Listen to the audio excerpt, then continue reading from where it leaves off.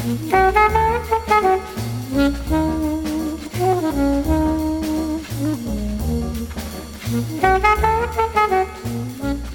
everybody, and welcome to the 193rd episode of MTG Fast Finance, the podcast that helps you command the endless frontiers of the Magic economy. MTG Fast Finance is your weekly podcast covering the world of Magic the Gathering finance, collection management, and speculation. I'm your host, James Chilcott, aka at MTG Critic on Twitter. My co-host this week, as always, is Travis Allen, aka at Wizard Bumpin', and we're here to help you folks make and save money playing our favorite game, Magic the Gathering. Good evening, everybody. Good evening, James. Glad to be here. Fall has set in upon us here. Getting a little crisp, getting a little cool, and tons of Magic news to go along with the change of the season here. We can't even keep up. There's, periods in August where we're like, what are we going to talk about today? I don't know what to cover. And then the last 2 weeks have been like, we can't keep up. Yeah. I've definitely sensed a exhaustion, for lack of a better word, in our Discord. There are people in there that have been with us kind of step for step through all the madness all year long. 2019 being easily one of the busiest years ever for MTG Finance. And, you see people checking in a little less often, taking a breather, which is perfectly understandable. I thought I was just about caught up to getting 200 or 300 Frontier-related listings up online for sale. Sales going really well. And then I realized that I'd just been posting the stuff that I already owned before Pioneer was announced. So, and all of my Pioneer specs showed up in a big box today. All my mail getting bounced from the US, and now I'm way behind again. A lot to keep up with. I shipped a ton off. I shipped, I don't know, like $2,000 or something, 2,500 worth of buy list stuff. So now I'm locked and loaded and spent a little bit of it so far. But there's just going to be so many opportunities here as we move forward, especially after this first wave of bans, which are garbage, but we can cover that later. It's funny. I definitely got burnt there. If you'd asked me 6 months ago when we were talking about, the format that would replace Modern, what might be banned, I would not have said Oath of Nissa. All right, so should we just get into this now and make the Commander Products topic of the week? Yep. I think these are the worst bans this is the second worst ban announcement in Magic's history. The first was not banning Felidar Guardian and then banning it 3 days later, because that was awful. But this just seems bad up and down, left and right. And it's just like, I don't feel that I believe that all of these may have been necessary in time, but I do not believe that they were there yet. Even with the numbers Aaron gave us, which I will accept to be true, I still don't think that this is where we needed to be at this point in time. It's weird. So getting rid of Oath of Nissa is one of these things where the card is dying for the sins of other problems. Yeah. And that's fine. I've made money off Oath of Nissa a couple different times now. And keep in mind that this was already a called spec before Pioneer was even on our radar. This, Felidar Guardian Saheeli is already a thing in Modern. It's done plenty of work in Modern this year. And we'll eventually get one or two more pieces that might push it up another half step. So I'm not fire sailing my foil Saheelis or I guess that's or my Oath of Nissas. Keep in mind that Oath of Nissa is still excellent in Planeswalker focused builds that include green for Commander. Yeah. So for instance, Atraxa, most popular commander of all time, I run a foil Russian copy of Oath of Nissa gladly. Does all the things I want it to do. But on power level alone, the card does not deserve to be banned. It's the presence of cards like Oko and Teferi, and the fact that the mono green Devotion deck could use that early pip and go find some other piece it needed to drive the nails home, that put it on the chopping block. And this dance they're going to do, where a bunch of stuff's going to take splash damage while they try to not ban Oko, is just getting kind of silly. I think Oko is so egregious, probably as, if not more so, than Hogak, because Hogak was not quite as multi-format ridiculous as Oko is. And wasn't a problem in Standard because it was printed in the Modern. Just cancel the card. Do some kind of recall program. Hand out a bunch of arena codes. And suck it up. Because all this other song and dance they're going to do is going to get to a point where I would be willing to bet that one or two more things could go down before they finally ban Oko and Pioneer, which seems likely. And down the road, they're going to end up unbanning one or two of those when the format gets a little bit closer to Modern's current power level, and banning things like Oath of Nissa just looks ridiculous. Like if Stoneforge Mystic can come off the ban list in Modern, then Oath of Nissa can come off the ban list in Pioneer. Yeah, especially once some of those Planeswalkers are finally are admitted to being just wrong. That's part of what really annoys the hell out of me here is that like clearly this card in a vacuum is not that good. Like it's definitely not bannable, and the call as such is an issue. And I'm looking at their description here as. It's a powerful card selection tool that brings other synergies. Oath of Nissa has been a strong contributor to the strength and consistency. It would continue to exacerbate problematic strategies. Okay, they have yet to tell us actually anything about why this card was a problem. Right, you could write this. But well, they're just saying the same thing I did. They just don't want to say Planeswalkers. Yeah, well, hold on. It also contributes to the consistency of strategies that utilize a large number of 3-mana Planeswalkers.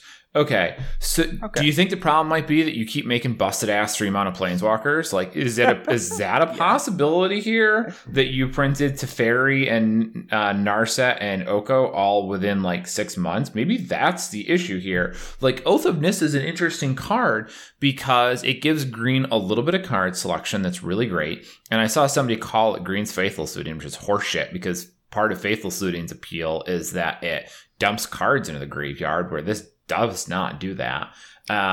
This is minor selection plus color fixing for a specific permanent. In a permanent type you want people to play with.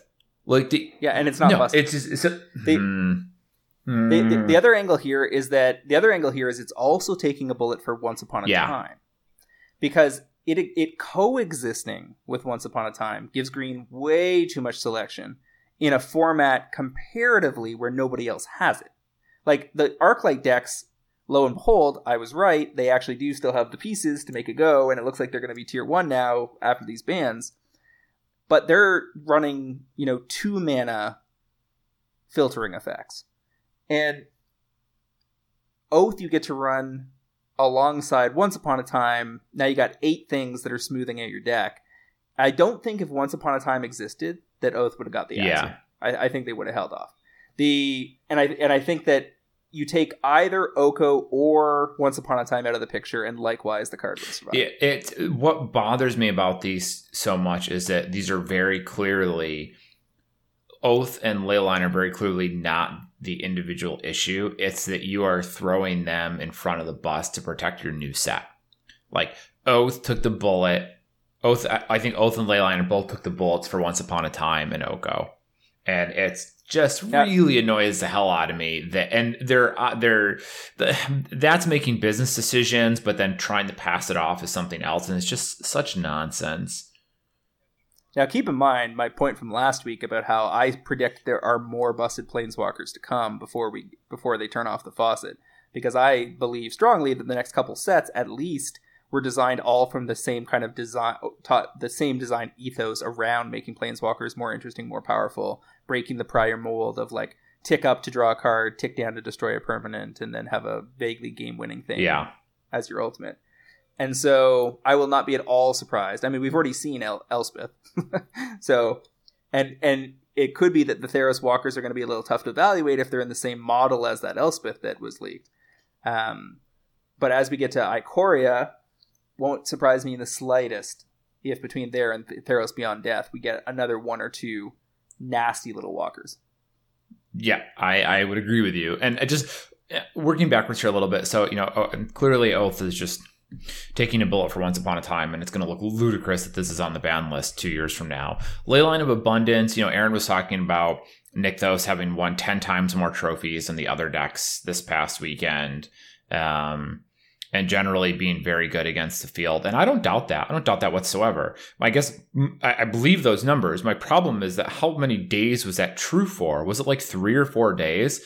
Because that's not long at all. Like, it seems like you haven't given people a chance to figure out how to deal with this. And it's not like this is modern, where you have a defined set of decks that form a metagame, and then a new deck shows up, and now the existing decks who know what they do, who know what they're good at, adjust to combat this new strategy like we saw with Hogak. This is, nobody knows what they're doing yet. New decks are showing up every day. No one knows what the pillars of the format are. So you have Nykthos who kind of takes the lead for a couple of days, and it's like, well, everyone else can't even figure out what the first 30 cards in their deck are supposed to be. So, like, yeah, well, it doesn't surprise me that they're not clear how to battle a deck like this. But, you know, if this lasted for like 3 weeks, then I could be like, yeah, okay, like the format's having trouble keeping up. Let's take it off for now, and maybe we can bring it back later. But it just seems like you didn't give the format any time to try and adjust to it. So it's not that I'm saying Leyline of Abundance should 100% be legal. I just think it's way too soon to take an axe to it. Well, it's funny. I'm super proud of having made the call at the right time and managing to have buy listed all of the copies that managed to get to me. And this is the problem with me collecting cards from all over the world, is that sometimes my smartest specs that I go deepest on are going to end up stinging me if they're too good. And especially in this era where Wizards has printed a lot of too good cards in 2019.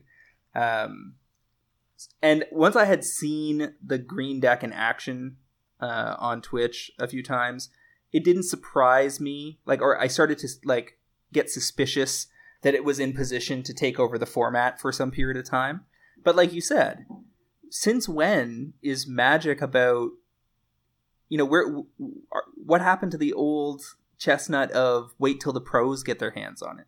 This is the era of Pioneer where many of the pros have barely tested this at all, because the ones that are focused on the forthcoming Pro Tour that was playing Standard and Draft don't have much of a reason to be messing around with Pioneer unless they happen to be personally interested. And really the most of the streaming action has been from the SCG guys who are leading up to one of the events that got flipped over to Pioneer. Mm-hmm. So I was listening to one of the podcasts with a bunch of pros. I think Siggy was on it, and Sam Black and Paulo was on it. And honestly, their conversation was insanely loose. Worse than us, for sure. They had, Sam Black was pretty much on top of things, but Paulo barely was talking like he'd barely even looked at the cards involved or the decks. And they were just, they still had pro-level analysis of, quick takes, but they were quick takes. This was not the analysis coming from the pros, after they've been testing something for 6 weeks, because we haven't had 6 weeks for them to test it. Right. They haven't needed to. Why would they bother? They have a Mythic Championship coming up in a week, right? They're not interested in trying to figure Pioneer out right now. And I think that part of this is they're so worried about, they know they're going to have to ban Oko in Standard soon. I think that's a given. And they've, had multiple other bannings recently. They are gun shy about it. And yet, the thing that they seem to be more gun shy about is bad formats as opposed to proactive bannings. Because dead formats drive people away. Okay, but you declined to ban Oko to presumably save pack sales for Eldraine. But that pushes people away from the format, so they're not buying Eldraine. Some of this just doesn't add up. And the bottom line is precisely what you said. They probably could have given this a little more time, even if it was just 2 more weeks, to see if the format has an answer. Because the thing is that there's not enough major tournaments between now and 2 weeks from now to justify making a move. You can just let the green deck run rampant, see how the format adjusts or doesn't, and then you'll have a much clearer picture of what's up. Mm-hmm. But now, and the funny thing is, by saving Nykthos, they set up they signal that either it's a reprint in the Mystery Boosters or in Theros Beyond Death, though that seems unlikely to me. But also that they wanted people to get usage out of it in coordination with the Devotion cards that are forthcoming in that set. So there's a lot of manipulating formats and people's collections for their own sales goals going on here that none of us need to be on board with.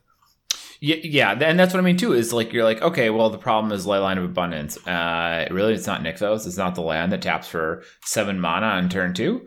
Oh, you have Theros coming out in 3 months, and you want people's Nykthoses to still be playable. Oh, so this is about sales again, not about the best card to target, which is also crap. Well, and not about great formats, because if you get rid of you can argue that the green deck was essentially a combo deck, and you can argue that Saheeli Cat's a combo deck, because it is. And between the two of them, if you take them both off the table, you're staring at mostly a big pile of mid-range. And you're about to see Oko do a lot of work. Because it's still just as good of a card, and now 2 of the best decks in the format are gone. Mm-hmm. And, and on the Felidar Guardian thing, they say it threatens metagame diversity by requiring decks to present certain types of interaction. Rather than allowing this combination to warp deck building in the metagame around it, we're choosing to ban it. Okay, but you didn't say the format warped around it. You're saying you don't want to let it get there. I mean, Felidar Guardian's definitely been in the format so far, but I'm not even sure what they're talking about, because Bolt doesn't matter much. Bolt and Path being absent in Frontier is not a big enough difference versus that particular deck. There's still plenty of cards that can break up Saheeli Felidar. Yeah, like so this format has Fatal Push, and it has Thoughtseize, and it has Abrupt Decay. Compare this to Splinter Twin. Splinter Twin was, you could have 0 permanents on the board on turn 3. You flash down a Deceiver Exarch at the end of your opponent's turn. They say again. And then Splinter Twin. They have to. Hold on, I'm going to be a little more granular. They have to answer the Deceiver Exarch right then and there at a 1-for-1. If you were planning on answering the Splinter Twin, you're now doing it with 1 less land, because the Deceiver Exarch is removing your land from the equation. Then they untap and they Splinter Twin. So they force you to interact with a creature or an enchantment, all at instant speed, from a board of 0 permanents. With Saheeli Felidar, they have to, if you're going to pull this off by turn 4, they have to Saheeli on turn 3, and then Felidar on turn 4. So you have an entire turn cycle that you can deal with Saheeli and still be able to present an answer for Felidar Guardian on turn 4. And when they Felidar Guardian on turn 4, they're going to be tapped out to try and pull it off. So like, they're not going to be able to put the combo together with protection until at least turn 5, possibly turn 6 or even 7, which doesn't seem like a crazy clock for a combo like this. Something has to be the best deck in the format. And I just don't understand why this was so much more of a problem, especially if you're talking about how mono green was just crushing the format. Then like, how is this too good if mono green is the boogeyman that's 60% of the room? Nah. Again, I could buy that this eventually needed to go, but what they're giving us is the premise, and the data that we've gotten does not tell that story. I really like that they wanted to get aggressive with the bans, but what? Go ahead. I told our Discord that I was 50-50 the week before, that it was Felidar and Leyline, but I did not see Oath and Nissa being added to that pile. They could have waited longer. They didn't. Now, the interesting thing there is, I get burned on some Oaths, but I already got rid of my foil Felidars because that just seemed crazy to hold on to, and got a really nice buy list on those. But immediately a bunch of other stuff starts selling. Like the stuff from all the other decks that didn't get affected. So like stuff from the mono black deck goes off. I still sold Nykthos, no problem, after the ban, because people need it for the mono black deck. And it also signaled that they don't want to ban it. So people figured it was safe. And, all sorts of other stuff that we're going to see on our fast movers list this week has been selling. So a format that changes always to the benefit of MTG Finance. If you have a well-diversified set of specs or a big collection, you can just kind of like shrug off most of the stuff. Like if you just bought a $200 set of Okos, and you only play standard and you have one deck, then you're going to be pretty pissed if your Okos get banned. I get that. But when you're a little deeper into the hobby and you've got a lot wider closet full of cards, you're probably whatever downside there is to a banning is going to be made up for by the chaos that ensues afterwards. Yeah, and I want to highlight, I have no money in this. I did not lose any money. I have like 8 Leyline of Abundances that I paid $1 for. I don't think I have any Oath of Nisses at this point. I have a couple Saheelis, but I'm not even that bent out of shape about it. Like, it's not a big deal. So this is not he just lost money, he's pissed. It's I just feel like these are all made as a bad decision. Well, I mean, definitely not, because it actually will cost me more when they ban Oko, because I've got some extended arts from Japan and stuff coming, than it would, than my super cheaply acquired Oath of Nisses that I didn't manage to sell out of. Yeah, the Oko is going to give me a little more, because I've got like a play set of the foil borderless Okos that have already come down since I bought them, just because people are worried about the ban. I guess I really liked how they wanted to be aggressive with the bans. I thought that was a good idea. And I could definitely see a universe in which it's very clear. Like, we announced Pioneer, and in the first 6 days, Aetherworks Marvel is 60% of the room and is not losing. And it's been 6 or 7 days and nobody's presenting an answer. Nothing's good enough. Like, then you're like, oh yeah, this card needs to go. Kind of like Oko, except they're, the only card that's coming that had a sustained dominance is Oko, but they didn't target it. And again, Nykthos might have gotten there, but like it needed at least a week, I feel like, to spell it out. We've hammered this enough now. I just feel like their business interests ahead of the health of the format seems nakedly on display here in a way that it hasn't been in the past. Yeah, let's be clear. It's not like the format's unhealthy because of these bans. It's more just that you can only throw so much uncertainty at players before they will be chilled on the format. I could easily see a more casually invested player just looking at all this and going, you know what? I'm just going to figure Pioneer out in like 3 months. When that GP rolls around to my area on the East Coast, then I'll put my Pioneer deck together once they get through the like 2019 like Wild West bannings. But that's what Wizards wanted anyways, right? I mean, part of their initial announcement was, look, we've announced this format, but we are going the ban fast and loose. So be careful. And Aaron, you can tell if you look on social media that Aaron was kind of peeved about all this, about the way people took to the format.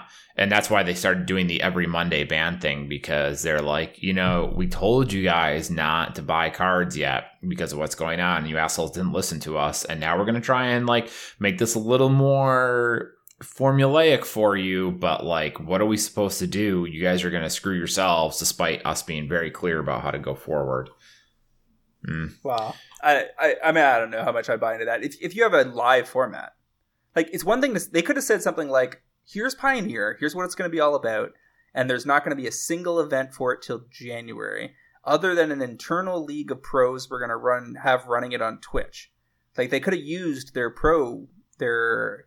cadre of pros to test the format for 3 months and get people all excited about it, and then ban some stuff on the basis of that, and then unleash players onto the format. Well, I mean, I kind of get the struggle they have there, because they kind of did that, right? They said, we've introduced a new format called Pioneer. There's going to be some Moto events. It's not really in paper yet.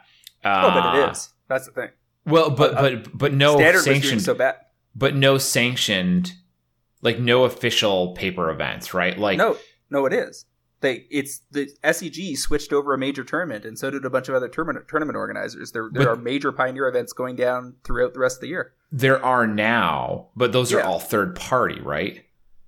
Well, those aren't. They're all partners with Wizards, and Wizards, obviously has access to discussing what they're going to do with those people. And those discussions probably went something like, "Yeah, we'd kind of prefer you didn't make a big deal out of Pioneer quite yet." And them saying, okay, but Standard's broken and we're losing money, so that's what we're going to do. Yeah, and I think that's where the challenge is this came at an inopportune time in that regard, because Standard was so bad that people were really excited to have something other than Standard to play. And like, yes, Wizards and Star City and Channel Fireball are all partners, but kind of at the same time, I'm guessing Wizards didn't approach Star City and say, please don't run Pioneer events yet. And maybe they should have, but it seems like they didn't. So like, I guess I kind of get where Aaron's coming from. Like, we wanted you guys to take it easy. Well, this got straightened out online a little bit, but you all just dove right in. And now you've put us in this position where we feel like we're going to end up harming people. I kind of get it. I still don't like the choices they made, but I get how they got there. Yeah, I don't have a lot of sympathy for a situation that's of their own making, to be honest. Well, I guess not sympathy, but like I understand how they got here. And I do think it's kind of funny that Aaron's annoyed about it because he was like, why did you guys you guys did not listen to us, and now you put us in a situation where we don't know how to not hurt you. But it's kind of like how you don't want to, your kid does something you wish they didn't, and now you have to punish them and you didn't want to, but they kind of made you. But, listen, if you show your kid the bike a month before their birthday, don't expect them not to like sneak in and ride it. Right. Yeah. Well, that too. Right. Like they had to have known that people were going to jump all over this as well, which is a very fair point. Like, well, of course people got excited about Pioneer because standard sucks. So like, what the hell did you expect them to do? Also very fair. But did you know that I'm looking forward to sharing some valuable information with everybody, and our show is produced by MTGprice.com, the leading MTG finance community. Sign up today at MTGprice.com to manage your collection, track your specs, chat on Discord, and read articles by some of the best financial minds in the hobby. MTG Fast Finance is proudly sponsored by Cool Stuff Inc., where you can find all sorts of cool, nerdy stuff in stock, including all the best in Magic the Gathering singles, sealed product, and a plethora of other collectibles. Use the promo code FINANCE5 during checkout at CoolStuffInc.com to save 5% off your order and support this podcast. Travis, did you see the Diablo 4 trailer this week? I did. I was very busy this weekend, but I did get around to watching pretty much all the Diablo content, yes. Is Diablo your jam? I seem to remember it being. Diablo is very much my jam. I have been jamming Diablo since Diablo 2, where I put countless hours in, as I'm sure a lot of our listeners have. I've played most of the Diablo 3 seasons in some capacity. I play a lot of Path. For as much as I play video games, a lot of that video game time is Path of Exile these days. So I can't pick a archetype of game that I associate more closely with at this point. You know what? This is my podcast. We're going to talk about Diablo. That's okay. I've decided this is okay. It looks interesting. First of all, the polish is very good, as is to be expected. I like that it's not really cartoony, or I should say, I like that it's not really cartoony in the way that some of the Blizzard properties are. They've dialed it back a little bit. And that's part of them trying to keep it darker. Because I got too many complaints that Diablo 3 was too bright and colorful, which was garbage complaints. The game looked fine. But that's fine. It looks good now. It does look very slow, very plotting. And especially if you've played any Path of Exile, which is just ultra fast, it looks so slow. But at the same time, it does look amusing to play. It looks very visceral. There's a lot of momentum and weight to the player's actions. My biggest complaint is that it looks like it's more like Diablo 3.5. And I'm a little worried that there's just not enough content in that game. It just looks like it's not bringing anything to the table that isn't already being done by somebody else and better. I was totally blown away by the trailer. Wanted it to be a movie. And then when I saw the gameplay, I was just like, this is the same old Blizzard thing, man. Like, you wait 10 years for a property to get its next version out the door, and you're expecting some kind of, like, major advancement in technology, and they're just giving you more of the same because they want to hit the ball right down the middle. Yeah. So, like, I feel like I've played this game already. I watched a 30-minute gameplay segment, and I was just like, yep, I've played this. I was playing this 20 years ago. Don't feel any huge impetus to jump back in on this again. Yeah, and I mean, I guess I have trouble determining whether that's player expectations because, they announced Overwatch 2, and like if you look at the trailers for Overwatch 2, it's not like you're seeing something you haven't seen before. Like first-person shooters have the same issues. Like, what is this doing with the genre that I wasn't already doing, or any of those types of games that are a little more, I don't want to say formulaic, but a little more established. Like, I guess I could see certain game types having more flexibility in different releases. Like, I think puzzle games are phenomenal in how much you can see maturation and growth and development over the years because people keep doing really clever stuff with them. I was just trying Baba Is You the other day, and I'm like, this is really cool. Like, this is very novel. And Antechamber and Portal were all these really big departures from what you might consider a puzzle game. So they were always fresh and exciting. Games like first-person shooters, RTS games, RPGs feel like they're working within much smaller, much tighter confines because like that's what the game is supposed to be and what players are looking for. So it's harder to innovate within it. But I agree with you. Ultimately, I agree with you that you look at the trailer for Diablo 4 and you're like, what is this doing that the 3 didn't already do and the other games have been already done? If you go back and look at Diablo 3 launch trailers from when that game was first spoiled, I will say that the game in those trailers and what hit shelves a couple years later were very different. So I'm expecting that what we've seen today is not going to be what Diablo 4 looks like when we actually have it in our hands. But they have a lot of ground to cover to get me excited about it. And I'm an idiot, so I will probably end up buying it almost regardless. But I might not be thrilled about it. I would compare it to something like you talked about first-person shooters. The advent of Fortnite and the 100-person battle royales where the map keeps shrinking and forcing you into increasingly intense conflicts was a major advancement. You're absolutely right. You're absolutely right on that, by the way. And I'm not seeing that yet in what we've seen from Diablo 4. Yeah, I hope it's there, and I just haven't seen it yet. That's a very fair point, and I guess I kind of wasn't thinking about that when I was mentioning it, but you're absolutely right, is that PUBG and all of the successors pioneered that type of game and changed the first-person shooter genre. Definitely. That was the last time Call that of Duty, happened. like, Ellie and I played Call of Duty for a solid 10 years. Well, 8 years, I guess. And then we took a couple years off, because it was just like the same thing over and over again. Mm-hmm. And then I fooled around with PUBG a little bit on PC and then kind of put it aside. Didn't like the feel of it. But when I played Fortnite a little bit, realized that somebody was starting to figure it out. Like making it smoother. Yeah. Making the whole experience a little bit more refined. And then when I played the Call of Duty version, well, that sent me down the rabbit hole for 6 months. Okay. Now, I'm back out the other side of that, having ultimately determined that was cool for a while, but ultimately I'm still playing the same thing. Mm-hmm. So, and I'm pretty specific about where I spend my time because you don't have as much of it when you got kids. So I'm looking for the game that's going to take me to that next new and exciting thing, and I'm not seeing it so far. Yeah, I completely agree with you. And part of it might be in an ARPG. It might be difficult to show people that. Like, there are some things that are easier, like a little hard to kind of get. The experiences in playing it. It's hard to see in a trailer, but I'm not sure I want to give them too much credit on that. You're absolutely right. I had kind of forgotten about like the PUBG and Fortnite, but they did change first-person shooters, but they were the first games to do it in a very long time. When was the last time we saw something like that happen? It's been a very long time in that genre.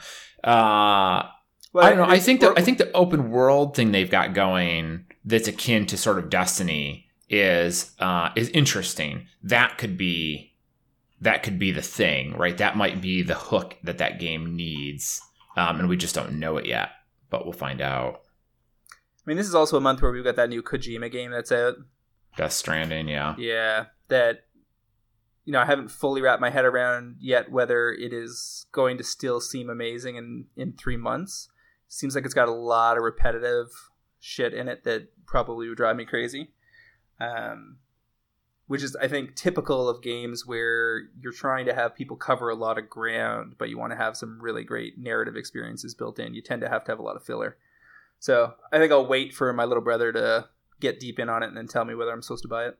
Yeah, I mean, I assume it's like most of Kojima's stuff where it sounds absolutely insane. And like you read the premises and you like see some trailers and you're like, oh my God, this game is like crazy. But then you realize just how much just dumb crap is in the game that they're like, oh, this is a lot of time that I'm spending doing garbage essentially to get to the parts of the game that are like exciting and different. So I assume that's a whole other ball game. All right, so let's jump in here on our top movers. every single card on this list is Pioneer related. Let me blow through some of these. Pack Rat from RTR up from $3 to $4. You're looking for a buy list play there on the back of the mono black devotion decks that take advantage of Nykthos, now absent the threat of a banning. Pithing Needle, excellent answer to Pithing? I've always said Pithing, but it might be Needle. Pithing, yeah. Like a pith hat. Not 100%. I'm going to go with Pithing. Pithing Needle, $3.50 to $5, 42% gain. Very good answer to many of the Planeswalker threats in the format. So we'll see. That could easily catch a reprint somewhere, so I don't want to be holding them very long. You see buy lists responding positively to that, especially like on a GP floor or something would be where I would expect to be able to unload it if people are needing to pick it up for big Pioneer tournaments. That'll be a good place to dump that kind of stuff. Mm-hmm. I want to take this moment, since you've given me the window, to highly recommend that if you want to get rid of your cards, you should, if you're looking to sell cards for whatever reason, you should always try and do it at a GP if you can. And I have a recent experience just to kind of explain why. I bought cards from a vendor, bought cards from a vendor as near mint, received them in what I would consider near mint condition. I basically put them in one hard sleeve, like took them out of the bubble mailer, looked at them, stuck them in a hard case, put them on my shelf. 2 months later, I sent those exact 2 cards back to the same company for buy list, because they'd gone up. It was a GP promo Batterskulls, and they graded them as SP. And I'm like, you have got to be kidding me that these cards you sent me, you're now as near mint, you're now calling LP. But I can guarantee you that I would have gotten near mint for those on a GP floor. And I frequently am surprised by what gets taken as near mint on a GP floor relative to when I send cards into buy list. So if you have any GPs near you at all and you're thinking about doing a big buy list, it's worth hanging on and bringing them to the floor, because you will get, I mean, really, you could save, I would say, as much as 15% on your buy list order, or get 15% more out of your buy list just by doing it at a GP because of condition. And that's not speaking for however much you might be able to get if you're bringing a hot card or something that they need. Fair. We also got Whisperwood Elemental Foils going from 11 to 17. Not sure to what extent you're going to see demand for that card absent the Mono Green Devotion deck. So I'd certainly be looking to exit on that one. I haven't seen many of the green mid-range builds using the card. We also got Thassa, God of the Sea, taking off 15 to 25. There is a mono blue aggro deck floating around. There may end up being a mono blue devotion deck at some point. That one's up 67%. Definitely looking for exits on those. I sold the full playset the other day. I would say roughly half this list is stuff I've sold this week. Declaration in Stone, Shadows over Innistrad, $1.50 to $2.50. This is the kind of thing you're going to want to lean into a buy list on. Thing in the Ice, my call from last week. See it going 10 to 17. Arclight Phoenix very well positioned in a world that is absent both Felidar Guardian and the Mono Green Devotion deck. And then we've got Nissa, Voice of Zendikar, which thankfully is not related to the Devotion deck, but is more of a Hardened Scales card. So that one's probably got a little bit more room to run, given that Scales is very well positioned as well. I'd put Scales and Arclight Phoenix right up there. And that's the card going from 5 to 850, 70% gain. Mm-hmm. Then the Nissa is... Nissa seems like it's going to be hard to get too far out ahead because it has that reprint in the dual deck that added a ton more copies to the market. But I could see it moving on from there. Is that one with trash foil, though? I don't remember. I think the dual decks had the rough foils, yeah. So, I mean, it's not going to be... The card can still do well in spite of that printing, but you're still adding a ton of copies to the market regardless, you know? Like, they might not be the best copies, but...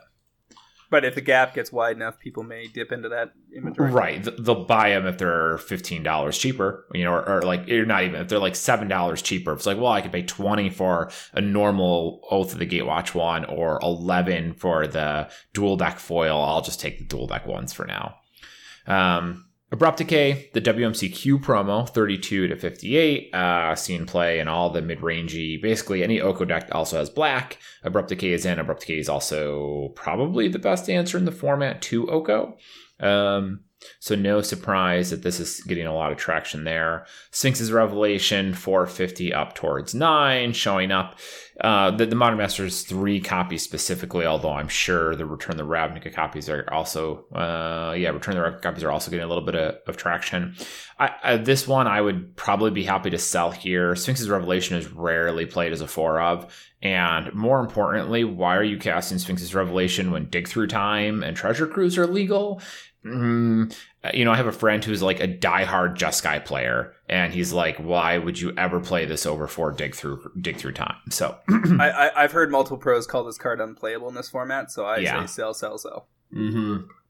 Yeah, one of your favorite cards here, Field of the Dead, foils from 10 to 20. In spite of having been banned in Standard, finding new life in Pioneer. I feel like we haven't really seen the proof of this, haven't gotten there yet. I've seen the decks with it, but... This is speculatory. This is somebody saying, you know what, it's going to get there again. Yeah. It got there in Standard, it got there in... excuse me. In all sorts of fringe decks that people have thrown around in various formats on stream. And I was surprised. I went ahead and buy listed my foils before the ban and was happy to get out clean with like a triple up or something. And I was early. Like they're $20. The foils are $20 now. And the other key point here is that this is answering the question that's been on the table since the summer. With Core 2020 having the 50% boost in foil drop rates, could a strong foil from these sets still appreciate in short order? And the answer is yes. Like this is November 5th. That card came out July. Is that correct? Yeah, should be around there, or late June, early July. No, I think June was Modern Horizons, so it must have been late July. I think we were talking about how Core 2020 was only 3 weeks after Horizons. So I'm pretty sure it was mid-July. So July to August, August, September, September, October, 4 months. So a foil rare at a 50% boost can still take off from, I think its low was probably like $2 or $3 when it was first announced. It might have been cheaper than that. And now they're 20 plus. So that foil drop rate, I want to circle back to some of my earlier analysis on this point, which was that boosted foil drop rates didn't necessarily mean a ton more in the market. Because so much, because of the attrition principle, because of so much of Magic consumption never making it out of people's closets. Right. But it probably means that if the number gets high enough, it should suck copies back into the market. But we have to wait a few more months, or even up to a year, and get a better kind of top-down view on this in hindsight.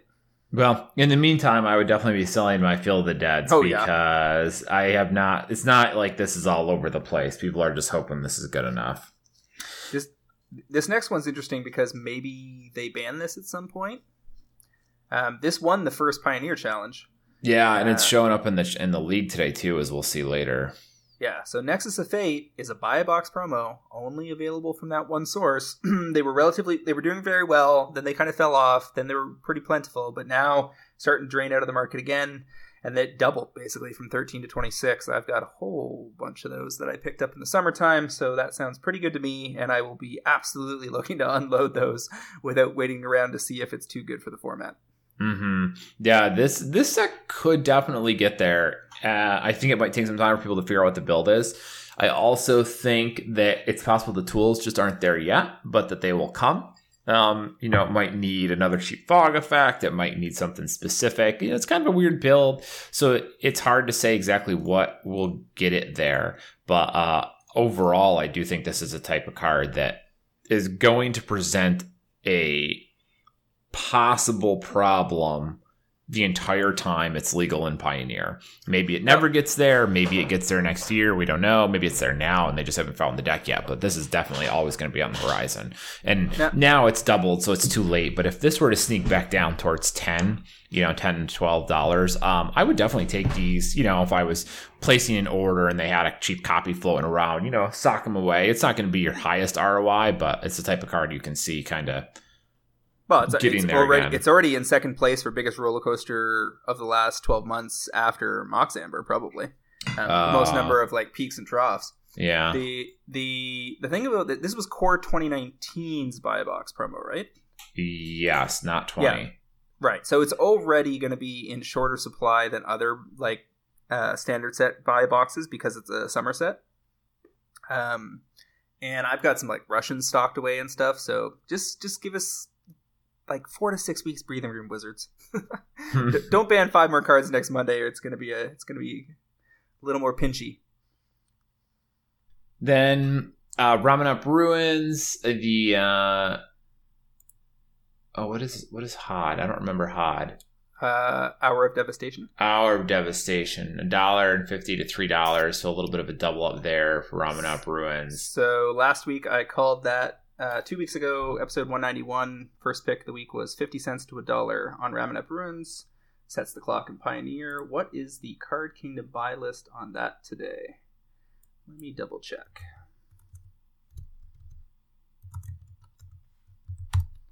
Let's see. CK is offering 80 cents and $1.04 in credit. So in 2 weeks flat, we have turned that one around.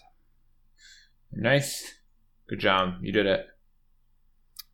We had actually, somebody was pointing out on Twitter that you had called the Grey Merchant of Asphodel foils, and there's barely a copy to be had on the internet now under $30, so you killed that one too. Yeah, well, that was had nothing to do with Pioneer. It was before Pioneer existed. But I'll take the credit, I guess. I got lucky, essentially. That was October 15th, so what, a week before the announcement? Yeah, it was close. It was definitely close. Soul Flayer non-foils $1 to $2.50 or so. People are playing that with Zafala, right? Is that the name of the dragon? Zatalpa? The dinosaur? Zatalpa. Zapala. I don't think there's a T in there, is it? Zatalpa, I believe. We can't look. We're not legally allowed to check the name of that card. Maybe it is ZET. Zatala, the Primal Dawn. Yeah, it is Zatalpa Primal Dawn. Flying, Double Strike, Vigilance, Trample, Indestructible, and Soul Flayer gets all of those. So you essentially pay 2 mana for a 4/4 Flying, Double Strike, Vigilance, Trample, Indestructible. And that Indestructible, like we said, is pretty relevant these days because there's no Path to Exile. So getting rid of an Indestructible creature is actually quite a bit of work. So even still, I'm probably, I'd be buy listing them. $1 to $2.50, it's hard to do too much with. I guess you can hold on to them and hope you get lucky, but it seems kind of unlikely. I don't see this as being the Death Shadow of Pioneer, but maybe it is. It's so easy for this to go either way. It could slide right off the table, or it could become the Death Shadow of the format. I don't want to wait around and find out. I've got dollar foils from 3 years ago. Sell. Yeah, probably there too. Sylvan Caryatid out of Theros, foils 5 to 13. I don't think I love Caryatid and Pioneer. I'm pretty likely I want to sell here. I mean, really, you should be selling all of these regardless. But I kind of would be surprised if Caryatid gets there. That hexproof would have to be really relevant for this to be worth it. But I just don't like 2 mana dorks for the most part. Never been a fan. Well, out of this list, things like Thing in the Ice, if there's flip cards, Abrupt Decay, Nexus of Fate even, Sylvan Caryatid, Wild Slash, all of those things could show up in the mystery boosters. And by the time most people have heard this, the mystery booster information will already be out. But yet another good reason to check in on becoming a pro trader if you aren't one already, because we're going to have people on the floor gathering the set information. If you're not aware, the mystery boosters are being unveiled via some sealed events Thursday mid-morning at GP Richmond, which is also the Pro Tour. And the whole thing here is that the mystery booster set list is not going to be public knowledge. So Wizards is not going to publish the set list. So that means everybody's going to be in a race to try to figure out what's in this set. And I would guess it's probably going to take less than 48 hours to figure out. It's kind of silly. But, we're going to try to be right out on the tip of the spear there with people on the floor reporting in. And certainly going to be worth tracking because a lot of specs could be in jeopardy. They've clearly said that this is not a Pioneer-focused set. So our next best guess is that it is a kind of grab bag of cubed style cards from Magic's history, and we're also expecting to see some premium cards in there would be my guess. Just enough to put the sizzle on the steak, as it were. Yeah, and every card in that set will be opened in the first 15 minutes of the main event that involves those boosters, right? Like there's no way it's a 4,000 card set or whatever. So so the information will be out there. It'll just take some time to aggregate it.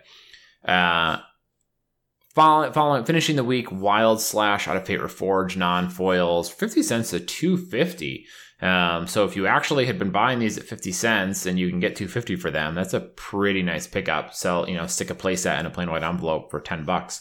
Got to be happy there. I would be dumping these real quick. Wild Slash could become one of the key uncommons of the format, but it'll probably get a reprint at some point. And, what are you holding out for? Like $3.50 maybe? Or get outshone. Like, this format's going to get some hot new removal this year. Yeah, for sure. This is only a, what's the name? It's a worse Burst Lightning. Like, it's 1 mana for 2 damage and instant speed, and it's got a Ferocious trigger, but the Ferocious is just that damage can't be prevented, so you don't get more damage out of it. So I think the issue is that it'll probably just... We're going to get something that's not Lightning Bolt, but is closer to Lightning Bolt than Wild Slash is. Closer to Shock. Shock's the card I was thinking of. Yeah, it's a slightly better shock. But I don't see Shock being the standard for the format for too long. But, I mean, this whole thing with Pioneer, this is another example of how Magic players that buy boxes almost always get paid off in the end if you take care of your cards. Because I'm selling, I bought Russian boxes of Fate Reforged around $90 or something, right? So I'm pulling Russian Monastery Mentors out of there, Ugins, playsets of Russian Wild Slashes non-foil that I sold for $10 this week, Treasure Cruises playsets, Japanese or Korean for $10 a piece. People are happy to pay that to have a little sexier version of a card that is easy to memorize. Mm-hmm. And that's your sweet spot on foreign, is like uber staples where everybody knows what the card does. Yep. All right, but let's move on here to segment 2, cards to watch. We didn't outline our segments, so I'm sure this is a surprise to our listeners. But James, what's your first card this week? Well, with all the hype on Pioneer, it looks like there's still some opportunities that are worth taking a harder look at. Specifically, I've been looking at cards that I think are really good but not bannable in Pioneer, that get better the more they ban other stuff, and that I don't think have a high percentage chance of showing up in the mystery boosters. Now, if we assume the mystery boosters are some kind of cube draft type thing, I think you can safely assume that really awkward cards and cards that are too good in limited are probably not going to show up there. I would argue that Smuggler's Copter is the kind of card you don't want in your draft. Now, if it's a really high-powered cube draft, I suppose it's possible. So it's not zero risk. But if it's more of a moderately powerful draft format, then I could see not wanting Smuggler's Copter to be included. Foils are still sitting around at like $9 to $10, and that just seems crazy to me for a colorless 4-of that can show up in any number of different decks. Everything from Ensoul Artifact decks to token decks in the future if one makes an appearance. Mono Red can run it. Mono Black can run it. The blue aggro deck can run it. So many different opportunities for a 3/3 flyer that can loot to do some work on 2 mana. When I glanced down and saw this on the list, I thought I was like, oh, Smuggler's Copter is up to $10, but this is foils are $10. But non-foils are at like $7 right now. So the gap has gotten very tight, and Smuggler's Copter is definitely pretty present in the format, especially in the decks that didn't just get hit by bans. So given the fact that the gap between the foils and the non-foils is so tight, and we also know that it's seen solid play, I definitely like this pickup here. I also, packs, mystery packs are not like just wait 3 days, and if it's not in the list, then go hog wild, because you're not going to see it again anytime soon. And it seems like a solid pickup there. Well, I mean, once we know what's in mystery boosters, our Discord's going to go crazy on the cards that are good in Pioneer and didn't show up there. Yeah, probably. So I'm on board. Foil Smuggler's Copter is $10. Sounds good. I was actually just checking the 2 stores where I had store credit to see if I could grab any. I'm going to start off the week with, again, another card that kind of improves based on the ban list is a Whining Constrictor. So foils of Whining Constrictor out of Kaladesh are around $2 right now. The big usage here is the counters decks out of, in the Hardened Scales vein. So whether they're Hardened Scales specifically or something else, or they don't bother with scales. I've seen some lists that didn't even bother with it. Whining Constrictor just puts a bunch more counters on your creatures, and those decks are definitely hanging around in Pioneer. We're seeing them repeatedly. None of them seem to be crushing quite yet, but they definitely do pretty well. Also, pretty good against Oko, because Oko turns them into a 3/3, but they still have their 1/1 counters on them. So I wouldn't say they're Oko-proof, but they're definitely more resilient to Oko than some of the other strategies out there. They also just got a Stonecoil Serpent, which is a pretty good get for that deck, I believe. Whining Constrictor is looking pretty decent in the format as it is. Foils are only $2. We know the deck had serious chops in Standard and also did pretty well did okay in Modern even. And it's also in 5,200 EDH decks. Like, that's not a tremendous amount, but 5,200 is definitely reasonable. So there's demand there as well. Right, because it's an auto include in the Atraxa counters builds that are less focused on Planeswalkers and more focused on creature +1/+1 shenanigans. Yeah, and we know 1/1 counters are very popular in EDH, so it's not terribly surprising the deck is popular. And then on top of that, we're down like 18 vendors on TCG Player, and I think there's a sell wall in there somewhere, but 20 to 40 copies by one vendor, something like that. But other than that, I think the card is pretty well positioned here. I've got some of these from when they first came out. I've got some Russian foils, and I did not realize that you could get foils at 2. When I saw this on your list, I assumed you meant the non-foils, but those are like 20 cents or something. Mm-hmm. So I think foils and non-foils are buys here. It's a 4 of in the deck, and the deck's only going to get better in this format. And it's one of the decks that looks strong, but doesn't seem to have anything that would get it banned. Yeah, it's like hard to figure out what you would shoot with that. And also, like, if people really wanted that deck to go down, you'd think they'd be able to put together an answer. So you would expect it to not get banned at all. Yeah. So my next pick is Ensoul Artifact. Pros have been writing content talking about this list and streaming it on Twitch for a couple weeks now. It looked worse before the 2 really powerful decks got banned, Saheeli Cat and Mono Green Devotion.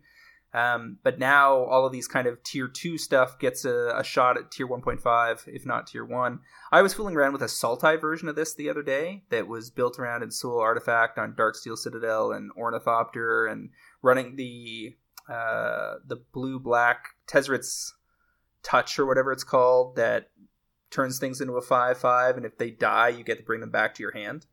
Mm-hmm. And running Oko in that deck as well. And then I realized that the blue-red version is probably just strictly superior, because you get to run 4 Shrapnel Blast and 4 Ensoul Artifact. And there's a creature I didn't realize existed. It's a 1/3 for 2 and a blue, I forget the name of it, that turns an artifact into a 5/5 for as long as it stays in play. So it's Wild Slash proof and gives you another way of coming at the whole making 5/5s angle. Deck's pretty streamlined. You get to run stuff like Gingerbrute and Bomat Courier in your 1 slot that can potentially fill your hand or provide some evasion and eventually turn them into 5/5s. And as you said, if Oko turns them into a base 3/3, that's not the end of the world if you're running one of the builds that also has counter interactions. Yeah. I like this Ensoul Artifact. One of the other decks that was popping up had a really good run at the end of Standard, right before rotation, back when that was legal.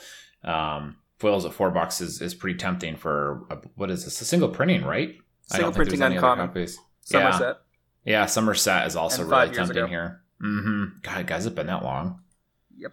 That was a long time ago. Yeah, I'm on board. I think a lot of these uncommons from a couple sets ago are in general pretty tasty looking right now with Pioneer. People haven't really had a reason to buy them because they haven't quite cut it in Modern, and now all of a sudden they're looking like they might become kind of tier 2 or tier 1 staples in Pioneer.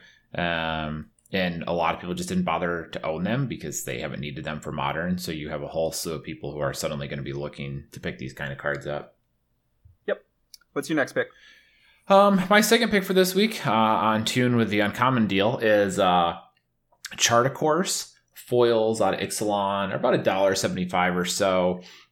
These are showing up in the Arclight build. It's a 2-mana draw 2, and then if you haven't attacked, you have to discard a card.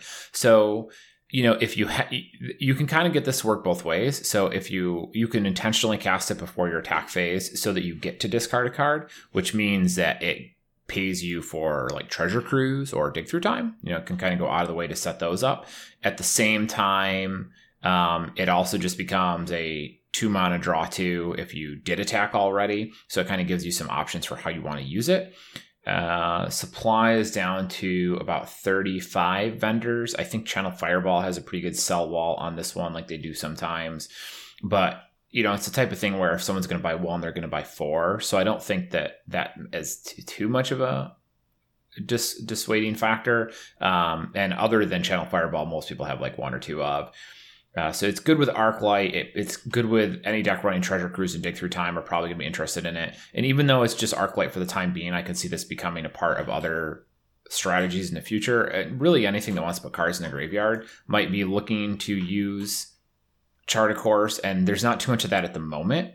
But I do see that coming, the longer we're in Pioneer, the closer we're going to get to having relevant graveyard strategies. And at the moment, this is looking like it might be a pretty good blue enabler for that type of thing. So You can get them at $1.75 or so, and I can see selling play sets at $5 a card, $6 a card or something in the not too far future. Fair enough. I can get with that. My last pick this week is Fires of Invention. I had to look back because I could have sworn we picked this. This is the Eldraine collector booster version, so the extended art. They're down to $6. I probably would have been happy to pick them up at 10. At 6, I'm certainly going to pick up like $100 worth of these. This is a card that could get there in Pioneer, probably could get there in Modern. It's playable in EDH. It's just a matter of time, where, when, how that might happen. Who knows? People have had put forth a bunch of different ideas. Nothing's really stuck yet, but the card is powerful. So at that price, given what we know about the relative rarity of the extended arts, totally happy to jump in on some speculatively with like a 2-year hold. $6 for extended arts, huh? Yep. That's cool. Because the extended art non-foils are the type of thing that anyone who's playing it competitively is going to want. Yep.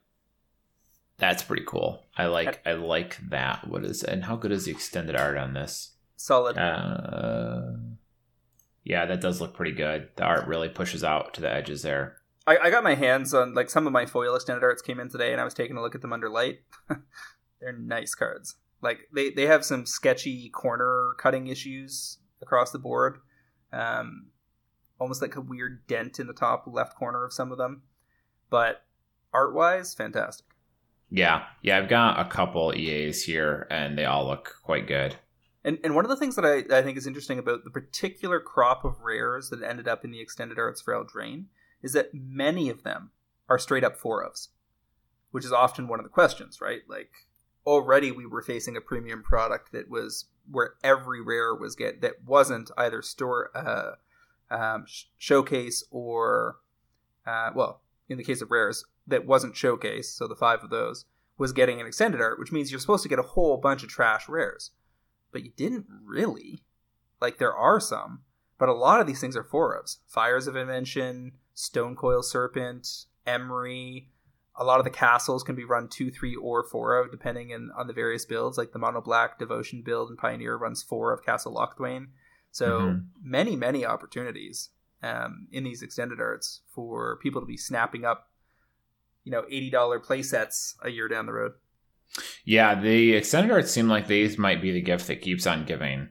That a couple years down the road are going to have been real tasty treats to have picked up at $6. And we don't even know what the right ones are yet. We're like, we can say that, oh yeah, Fires of Invention looks good. I like the deck. Seems like it's well positioned, cool card. And be like, yeah, that's totally true. But maybe like some other card is actually more important. And it's just the ingredients aren't there yet. And then it's going to turn out that, what is it? Not Dance of the Many, but Dance of the Mance or Dance of the Mance, yeah. something like that is going to end up having been like really important, and those EAs are going to take off. Well, there's stuff like Doom Foretold that's significantly better in Commander than I think most people realize. Mm-hmm. Yeah, that too. In the foils there especially. So let's get back on our horse here about picking our best pick of the week. Which one do you think is your favorite out of these five? Ooh, I think I'm going to go number... This one's tight.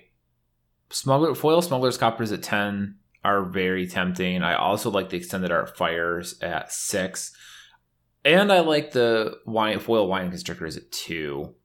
But out of the three of them, probably the Smuggler's Copters, but it's very tight. I think I agree, and I have the same analysis.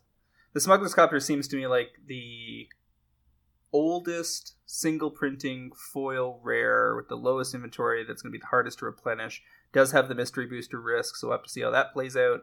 The three in the middle are all uncommons, so there's just more of those out there, but they're all in pretty good tipping point position.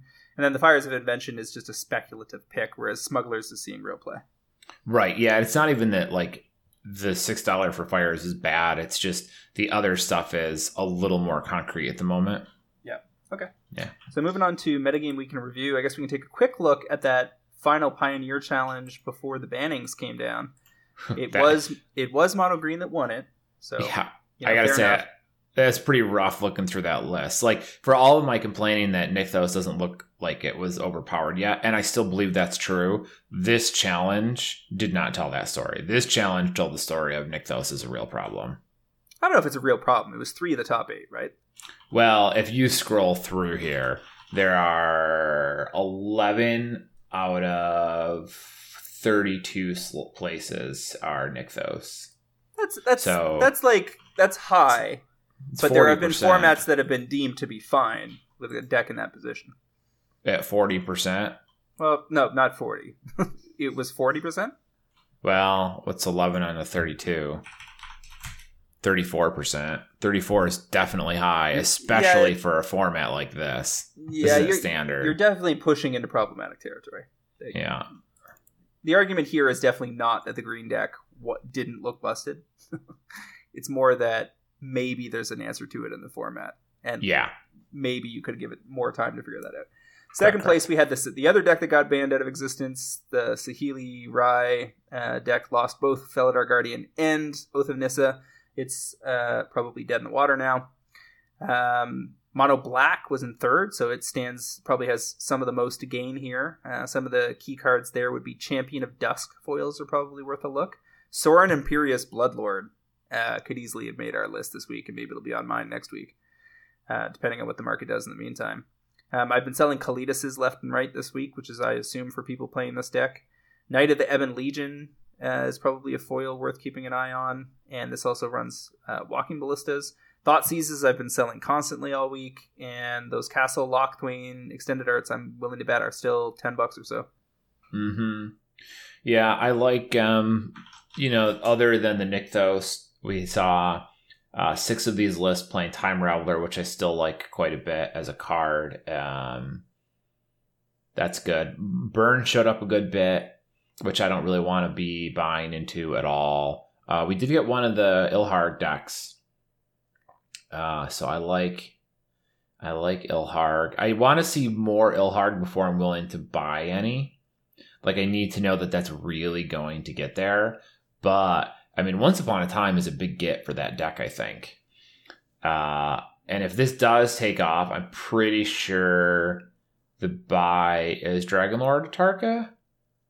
Pretty sure. Dragonlord Atarka could be mystery boosters, but by next week we'll know for sure. Yeah, it could be Ilharg as well. It kind of, I would have to go back and look at supply and prices to, choose which of the cards in here I want. Because it also could be World's Fine Worm, honestly, but I think that's already too expensive. In a big cube, given the focus of the sets likely involved, I could easily see the Tarkir cycle of Dragon Lords included. Ojutai, Silumgar, Atarka, etc. They're all crowd pleasers, and they've been into print for 5 years. Yeah, possibly they get there. All right, so what about in the league? Is there anything more exciting going on over there that we haven't seen before? There wasn't anything that was brand new. I did see a Winding Constrictor deck, which is what got me thinking about it.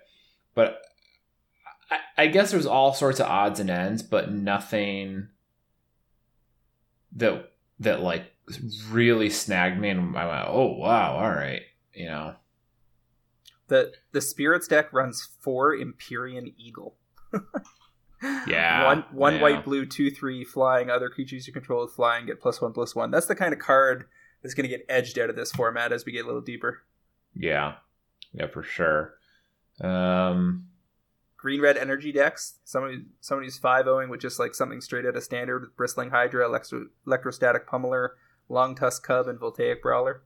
Yep. Yeah, I remember mentioning that before. There's Hexproof is in this format too, by the way. They got they have All That Glitters, which is essentially the replacement for the Ravnica 1 mana white enchantment, whose name I don't recall.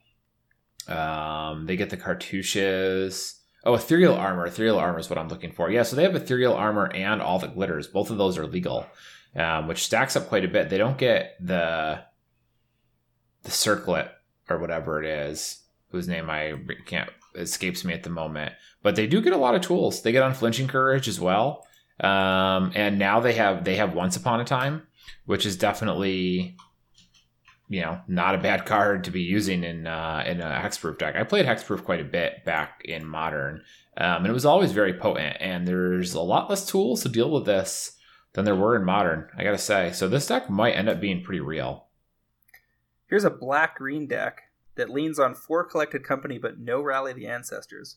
Blister Pods, Catacomb Sifters, Dustwatch Recruiter, Elvish Mystic and Visionary, 2 Liliana Heretical Healer, 2 Llanowar Elves, 4 Nantuko Husk, 1 Plague Crafter, and 4 Zulaport Cutthroat. Very odd to me that a deck like that doesn't want rallies. Mm-hmm. Do you know what card has been showing up a lot more than I would have expected to? Rankle. Okay, yeah. Rankle, Master of Pranks, is in 4 decks here, which is not a tremendous amount, right? But like, if I had asked you to guess how many decks you would expect to have Rankle in them, you probably wouldn't have said 4. No. There's a big green deck now that might make more appearances that I've seen 5-0 a couple times. And this is the one that's using 4 Once Upon a Time, 4 Hour of Promise, and 4 Nice's Pilgrimage to ramp pretty hard up into 4 Ugin the Spirit Dragon. Ugin does a lot of work in this format. Pretty much everything but the Hardened Scales deck takes a beating when he clears off the colored permanents. Yeah. Ugin is legit. And this is also running Golos and Field of the Deads. So it's got the other angle. Yeah. Golos is interesting.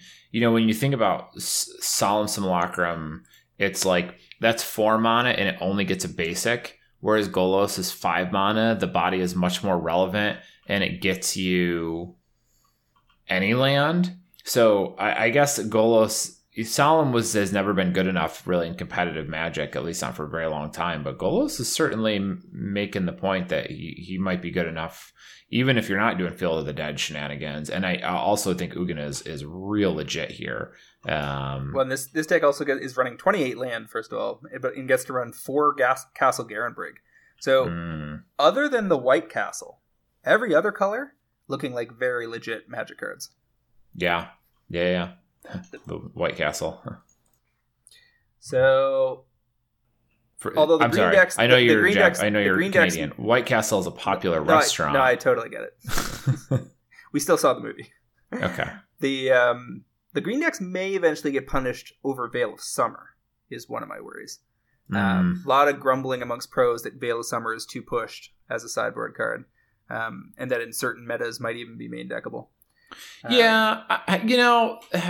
have tried this card over and over and over again, and it has never been enough to keep the never been enough, right, to be good enough. And there have been a lot of attempts to make this card. So if they finally made one that's good enough, okay, I mean, I'm not that worried about it. Also, the pros all like to play, blue decks, and this hose is blue decks, so check this out, though. I would have argued that one of the splash effects of Oath of Nissa getting banned is that Super Friends decks were off the table. But apparently not. Here's a deck running 15 Planeswalkers, Elspeth Sun's Champion, 2 Jace Architect of Thought, 2 Narset Parter of Veils, 2 Nicol Bolas Dragon God, 1 Nicol Bolas God Pharaoh, 2 Oko, 2 Teferi Hero of Dominaria, and 3 Teferi Time Raveler. 3 Fae of Wishes, so it's got the Fae of Wishes and 4 Fires of Invention package, so there's fires showing up. 2 Oath of Teferi. This is the oath that nobody ever plays because it's 5 mana. When it comes into play, you get to basically flicker one of your Planeswalkers, so you can use one of their down tick abilities and then put them back into play. And that might end up relevant because the Elspeth that was leaked revealed that Planeswalkers in Theros Beyond Death look like they have down-ticking abilities. Only. So if they all tick down, then getting to flicker them is extra good. And then you may activate the loyalty abilities of Planeswalkers you control twice each turn rather than only once. So you could use their biggest down tick, flicker them, and then do it again. Yeah, that's pretty solid. Also, Oath of Nissa is still legal in this challenge. Or in this league. But they weren't running it. Right. So you said something about Oath of... I just wanted to be clear that, this deck chose not to run Oath of Nissa despite having 15 Planeswalkers, which is, I guess, odd, but I suppose they didn't need the mana. And they were running Deafening Clarion and Supreme Verdict as their sweepers. No creatures other than Fae of Wishes, and then they were running... Instead of Treasure Cruise or Dig Through Time, they chose to run Drawn from Dreams... presumably because they're running 4 Fires of Invention, and Drawn from Dreams doesn't have the super high delve casting cost, so they can cast it for free as a slightly worse Dig Through Time under a Fires. Yeah. When you're not actually paying the mana for your spells, it changes how you select them. And what might not have been good for a 4 mana because you had to pay for it is suddenly a lot better when it's free compared to Dig Through Time, which you would cheat. Yeah, I totally agree. Well, the other cute thing here is that one of the reasons you wouldn't run Drawn over Dig Through Time is Dig Through Time's an instant that you get to cast at the end of your opponent's turn. But this deck is running 3 Teferi Time Raveler, so you can tick up and cast the sorcery as an instant. So you're basically getting a Dig Through Time. Yeah. So this is a cute deck. I think Ugin is very well positioned here. I think is kind of something that I'm seeing here. Really just destroys everything. One of the other things that's interesting in this deck is that running a bunch of multicolored Planeswalkers lets them get away with improving the mana base, which is always a problem in this format so far, because of the awkward land cycles that are only partially available. So they get to run 4 Interplanar Beacon at a War of the Spark, which gives them a life every time they cast a Planeswalker and lets them fix for 2 different colors of Planeswalker mana. Yeah. These types of lands that produce multiple colors for certain card types, I think, are going to show up pretty regularly in Pioneer for a little while, at least, until we find some other lands to start filling in, because... Again, any time that you can get this mana fixing essentially for free that you couldn't get otherwise, it's going to matter a lot for some of these strategies. Yeah, I was pulling together Grixis Dragons. It's like a tier 3 deck in Pioneer. It's like one of my old Frontier decks. And Haven of the Spirit Dragon is just like the glue for that deck, because you can run Nicol Bolas the Ravager and Thunderbreak Regent and Ojutai if you want to. And it just fixes for everything. And then if they kill your dragon, you get to bring it back. Really, the only problem with that deck is you can't get any good 2 or 3 drops. Yeah. So, this league is still tweaked, of course, because of... To demonstrate diversity that may not be there.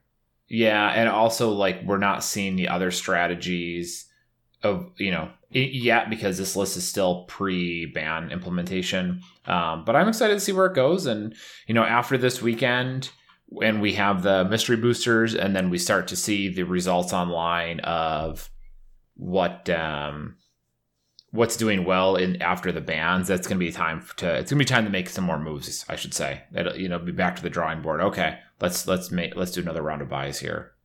All right, so here's Field of the Dead coming to the forefront again. This is a 29 land deck running 3 Hour of Promise, 4 Magmatic Insight. That's the one where for 1 red as a sorcery, you discard a land and draw 2 cards. 4 Pieces of the Puzzle. That's the one out of Shadows over Innistrad that lets you reveal the top 5 cards of your library and put up to 2 instant or sorcery cards from among them into your hand and the rest into your graveyard. 2 Radiant Flames, 2 Scape Shift, 4 Splendid Reclamation. That's return all lands from your graveyard to the battlefield tapped. And then 2 Strategic Planning. So this is basically get the ramp stuff to set up your combo. And in doing so, all the cards that are letting you do that are discarding lands to your graveyard. And at some point, you just bring them all back and then destroy people with Field of the Dead.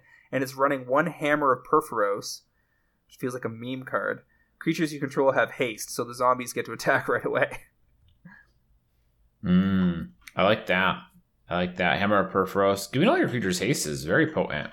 Tends to be underrated. I feel like that's one of the most underrated keywords. Like, consistently very, very good. Or, how about this deck? 4 Narset Parter of Veils, 4 Notion Thief. 4 Dark Deal. This is a card I've gotten foil of the Yin Yang, because I was very mistakenly convinced it was good.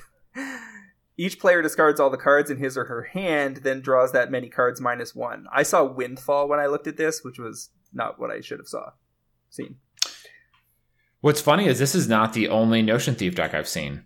Just earlier today, someone, I think Saffron might have posted a Notion Thief list that he saw, which is interesting. In fact, I had to go back and look. The only way in the deck to win, I'm pretty sure, was decking them, which I'm not even clear how you would accomplish that because there's so much card draw, and attacking with Notion Thief.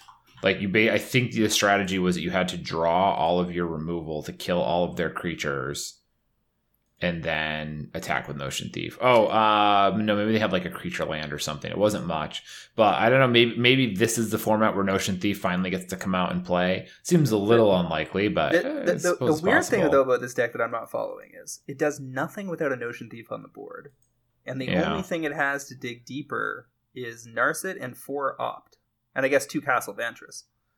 Oh no, and 3 Gaia Reach Sanitarium. Okay, but still, they're leaning pretty hard in the early game on 4 Cast Down, 4 Doomblade, and a Languish and 3 Ritual of Suit. Yeah, so they've got a good chunk of answers there, I guess.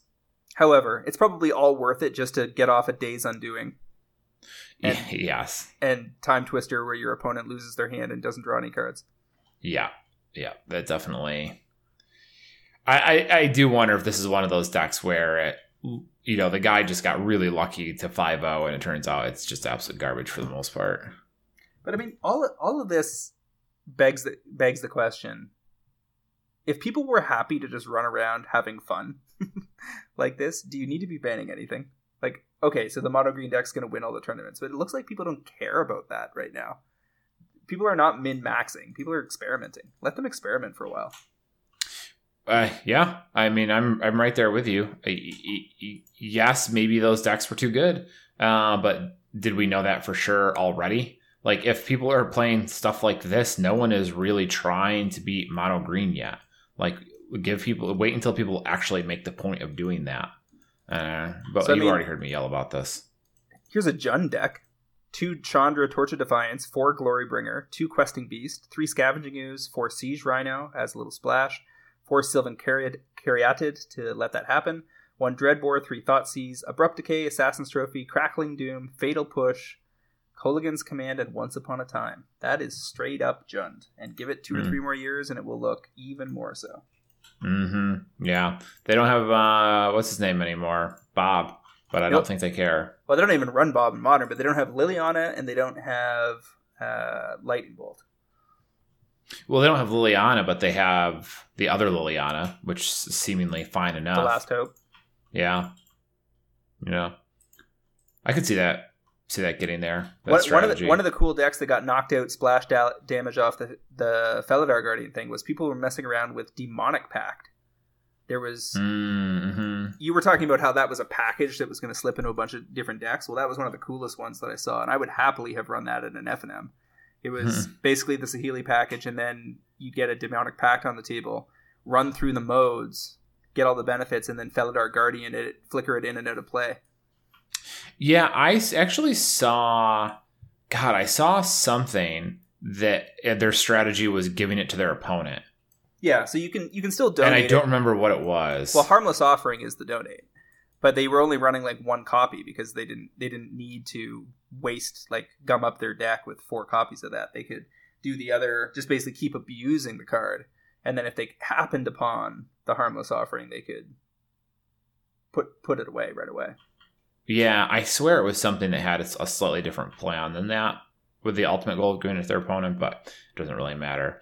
Yeah, Felidar Guardian, I don't know,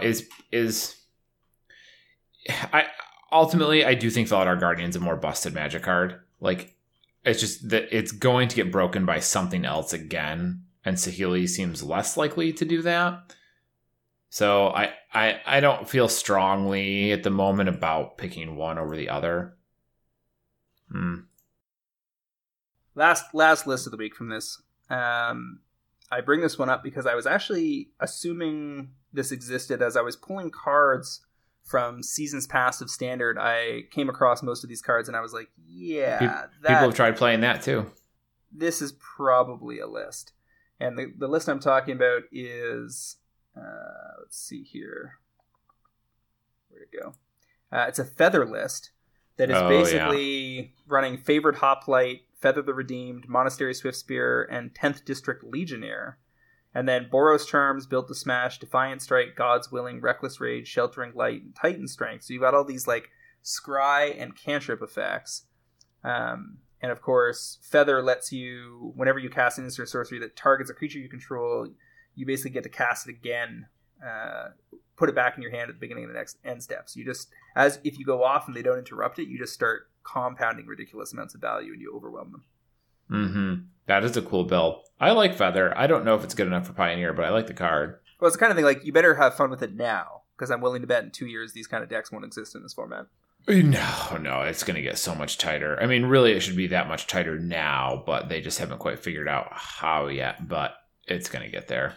I did see, by the way, a collected company list in here with has Blister Pod and Catacomb Sifter, which generate the Eldrazi spawn, and then it's playing the Flip Liliana, and then that's the one I mentioned earlier. Oh, you did say that. That's the one I said. That's the rally deck that wasn't running any rallies. Oh, this is what you're... Okay, yeah. It's when you're reading the cards out loud, and I'm not looking at the list, sometimes it's hard to parse it. But now that you're looking at it, see what I mean? That's all the stuff you ran in Rally, but they're running Collected Company instead of Rally. Yeah. I guess that's a mana concession, as he's clearly playing this as green-black and doesn't want to splash into white. But it's possible you're supposed to. I mean, your Nantuko Husks are 3, your Lilianas are 3, and your Catacomb Sifters are 3. So you've got to be hitting... 5 mana then to play your rallies, right? Because it's X2 and an X. Yeah, 2. But the 5 mana is not that bad, especially if you're playing all this garbage for the first 3 or 4 turns. I guess the real problem is you don't have any tools in this deck as is to fill your graveyard. And Rally seems kind of mediocre if you're not making the point of filling your graveyard. It's just, so you're not going to cast Rally until you're late in the game and you put a bunch of creatures in there naturally. But then that means you don't want 4 of them. You're probably playing 2, maybe 3. But then are you trying to warp your mana to pay for Rally if you're only looking to cast 1 a game? You could just keep the list so much tighter without it. I guess the Rally decks are probably just different. It's probably just a different build than this is. All right, I promised we were wrapping this one up, but it's other cool lists I'd love to go through. We'll do it next week. One of the things I've noticed is people jostling around trying to figure out what the Sultai and Rock versions of mid-range are supposed to look like now, and I'm sure we'll have more information on that once we see what the post-banning leagues look like. Yeah, I mean, those depend so much on the format that it's hard to know what they're supposed to be beforehand. All right, so let's move on to section 4. We wanted to make our topic of the week this week. We just want to do a little bit of a deeper dive on the massive slate of Commander products that were announced last week that we barely touched on because we had such a busy week. So we want to get around to that now. First of all, we called this. We've been saying for a while that Commander might be the most important, if not neck and neck, for the most important format in all of Magic, with the most explosive growth curve and the most untapped potential to offer up additional products. Because up until this point, the servicing of this tremendous format was basically a set of decks in the fall, and then you would get a smattering of obviously Commander-related cards that would be thrown into every other product. And that more or less kept the fires burning, and everybody's been happy along the way. But given the fact that they're now running like massive Commander events at Magic Fests, doing all these partnerships with the Command Zone, and so on and so forth, it became obvious to us, 18 months ago or so, that down the road we were going to see more Commander stuff. We talked about Commander Masters at a certain point. When people saw what was in Modern Horizons, they mistakenly labeled that Commander Masters. Turns out, while there was many good Commander cards in there, they had way more in store, as unveiled last week. Mm-hmm. So, we should drill down. First of all, we've been calling it for years, but I mean, like we were talking about this years ago, but that doesn't mean that we were pressing it. We were just like, this is the writing's on the wall at some point in time. Yep. So I guess we called it like 3 years early, which hardly seems like it's worth ourselves. We didn't say it was coming 3 years ago. We said that they don't have the, like, I don't even think it was 3. I think it was closer to like a year and a half ago when we were first talking about this on Cast. And the point we made then was, you're not going to see it in like the first half of 2019 or the end of 2018, because the data on how important Commander is wasn't in their lap yet. It takes time for them to design product cycles, and they're designing like 6 months or a year together at a time with this like 5 to 7 year roadmap or whatever. So we knew it was going to take time to happen. But I don't think anybody that's been paying attention, including us, is at all surprised for them to go, well, we've already dipped into the pockets of the rich people that play Magic this year. Premium products are doing amazing. Let's see how much deeper the Commander players will go. Mm-hmm. No, it's not surprising at all. So I guess we should start. I want to start by highlighting that we're getting, 5 Commander decks in Theros, and then like 2 more with Ikoria, and then like 2 or 3 more later on. But I think ultimately it doesn't matter. And the number of new sealed Commander decks is, I think, the least relevant part of this announcement by a considerable margin. Because the number of new cards in those, I believe, was reduced. And if it wasn't reduced for the Theros ones by much, it was reduced in the other ones. Let me clean that up a bit. There's nothing Commander related for Theros. But for our Ikoria, which comes out April 24th, they're releasing Commander 2020, which is going to be the new slot for Commander decks. So it's not going to be the late summer anymore. It's going to be spring. And it's going to be 5 decks. And it still has 71 brand new cards, more than ever before. Okay. So then with Zendikar in the fall, they are doing decks again, but only 2. So I don't know why. I haven't plugged into quite yet why that they would do that. Like, instead of going 5 then 2, why not just do 4 and 4 or 3 and 3 or something? It's just awkward, because when they're usually, from an operational perspective, you would just want to do the same thing over and over again. If you think about how the packaging they shipped out Mythic Editions in throughout last year, and kind of the process by which they were handling them at the distribution level, it was probably identical the whole way through, despite having a clusterfucked, constantly shifting methodology for distributing them via e-commerce. On the operations side, I'm sure it was pretty consistent. So that's a little awkward, but that means, we're less than 6 months away from 5 new Commander decks. Yes. Yeah. That is true. Yeah, 6 months away. Yeah, and yeah, all that's correct. I still think the meat of this announcement, 80% of the relevancy of this announcement, is the Commander's Masters. Like, that's yeah, the really big part. If they had announced this without that, it'd be like, oh, okay, they're adding a couple more Commander's decks and slightly changing the time frame, but none of that impacts how we operate. Commander's Masters is what's important here, because not only does that give them a humongous slew of new cards to add, it also gives them their foil venue, which they have been lacking, and that we have been getting the profit on, and Wizards hasn't. And they finally said, nope, we want our turn. Yeah, and so there's a few things there. First, with the Commander decks coming out in April, it really changes the math on whether guys like DJ can hold 1,000 copies of Sol Ring and expect them to be safe for the same, like, for them to recover. Because usually what happens is Sol Ring gets down as low as whatever, $1, $1.20, depending on where you're buying them. And you buy up a bunch, and then the buy list inevitably goes back up to a solid position that, like, per card is only giving you 30 or 40 cents or whatever, but it's a really good return if it happens 6 months later or 12 months later. But if you're getting decks every 6 months and they all have cards like Arcane Signet or Sol Ring or whatever in them, or they at least have the risk of that, then people are going to be, much less in need. The demand may be met, and some of those, like, low slung Commander specs may be at risk. Now, the other product they announced is the Commander Collection, which sounds like it's going to be an FTV meets Commander's Arsenal type product. That sounds like it's coming out in the summer, and the first one is going to be green cards only. So this is where I would start worrying about your Craterhoof Behemoths and is Natural Order a thing in Commander? I suppose that could be in there. Yeah, it's legal, so yes, it would be. I'm not. This one didn't bother me quite as much because it's going to have the bad foiling process, I think, probably.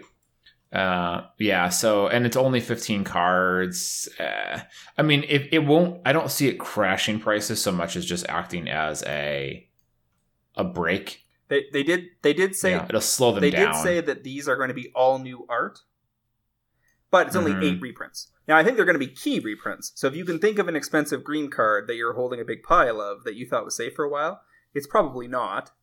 And that would be the color I would least be interested in holding running into the latter half of this coming year, because the biggest product, as you said, is the Commander Legends product, which is basically Commander Masters, it sounds like, that comes out around this time next year. And it was kind of incredible, actually, that they gave us that information and details about that set so early. Like more than a year ahead of time. It really telegraphs that they want the Commander players to know it's all about you, baby. Like, get your wallets ready. Don't even think about unplugging from this brand. We're going to keep you busy 24/7 in 2020. Yeah, I didn't think about it too much, but I don't really understand that decision, because they easily could have said, hey, we're going to have a big Commander announcement, then made the announcement about the release of the decks and said, there's more coming later this year, more information coming later this year. We're starting with this. And then announce Commander's Masters in, like, June, right? Or July or something like that. I wonder why they chose now to make that announcement. Yeah, and it's they really went pretty deep with the detail. Like, they gave us a lot to work with. They said that it's 70 brand new legends in that set, and a bunch of Commander reprints. So Commander cards in need of a reprint are a major risk heading into the second half of next year. Doesn't mean you have to dump everything in a hurry. Stuff that just got printed is not going to show up there. So, like, stuff from the last 2 years will be relatively safe. There would be a few exceptions. I would think about something like a Smothering Tithe maybe making an appearance there. Yeah, I think Smothering Tithe is very likely, because Smothering Tithe, they could see right away how much traction that was getting, and they don't want it to turn into a $45 card that they can't reprint. Well, and here's the other. They want to be able to keep that wraps on that, so they can keep selling that, because their product includes a $15 reprint. And the other thing is that I suspect the price point on this, which they didn't reveal because they don't talk about MSRP anymore, blah, blah, blah, is going to be premium level. I would guess, given the way that this is positioned, that this is another $240 to $300 box. Isn't this the one they said was 20 card packs, or was that something else? These are 20 card packs, but I suspect they're 24 packs. So somebody was telling me like, oh, like their raw materials, this is their 20 card packs, so they're spending more money on the boxes, so they'll be more expensive. And I'm like, no. Normally, a standard box is 36 packs by 15. That's 540 cards you got to print. 24 packs by 20 is only 480. So they're actually reducing their materials costs here. Mm-hmm. And the materials cost is also irrelevant for all of this stuff because of how cheap it is compared to what the cards are worth. So these 20... Come on, people. That's worth more than their weight in gold. We know this. And they told us that... so much detail. They told us that these 20 card packs have a foil in every pack and 2 legendary creatures in every single pack. So you're back to that Masters model with a foil in every pack. And if that means that, that's not the same thing as a 50% boost in foils. But I'm going to have to run some math and compare the two and figure out which one is worse. The thing is that in a Modern Masters box with the 24 packs, you only usually got 1 foil rare, sometimes 2. And a foil mythic was relatively hard to come by. So we'll have to see when we get a little closer. But, Commander foils long overdue for a reprint are going to look pretty sketchy heading into this product. Now, one of the interesting things is they can't have that many reprints because they put 70 new legends in this set. So it's got a bit of the, Modern Horizon. We talked about master sets at one point, and I said like the innovation on master sets is that when they come back around on these, they're going to mix new cards and old. Boom. They're doing that here. This is Modern Horizons was all new. Modern Masters was all old. Now we're getting Commander Legends, and this is the mixed product. So I expect this to be gangbusters business for us. Like I'm going to divest out of most of the stuff that I think is risky heading into the second half of the year. Like, for instance, I've got Judge Foil Ristic studies that I would have thought were safe, but now they're probably not. Like, there's no way Ristic Studies not in that set. Because other than the Judge promo, it hasn't had a reprint in ages. Yeah, there's so much stuff here, and it's they needed it's good that they're doing this for Magic players. I totally believe that. I also totally believe that this kind of sucks for us. On the long-term scale, it's probably better, especially if they don't do it every year. If it's an every other year thing, then it's kind of like Modern Masters was for Modern, where some stuff gets reprinted, you can get a pretty good beat on what's coming, and the reprints give you a window to buy in on stuff again that you haven't been able to buy for years. So, like, that's all true. But it doesn't change the fact that I have a lot of foil EDH specs sitting not that far from me, and, like, yes, they can't reprint all of them for sure, but it just sucks that now I have to I should try and churn through a huge chunk of that inventory between now and next fall because we don't know what's in it. We're not going to know. It's there. With Modern, they had such a narrower swath of cards that they would choose from for the most part for reprints because the number of like playable cards was much smaller, I think, relatively in Modern than Commander, but Commander's huge. So it's going to be much harder, I think, to get a beat on what they're going to reprint. Here's the other thing. They said that the set is bigger than normal. So in terms of the cards included, like the total size of the set. So it could be 300, 350, 400 cards, and the bigger that set is, the more reprints are at risk.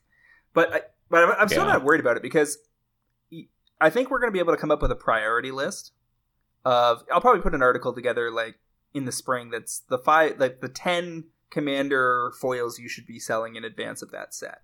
And I would be willing to bet that unless you're deep on stuff beyond that, like a Smothering Tithe or something that might not make that list, there's not much to worry about. The other thing is there's going to be a lot of price appreciation in the spring, as tends to be the case. So stuff like Foil Smothering Ties could have already provided an excellent exit.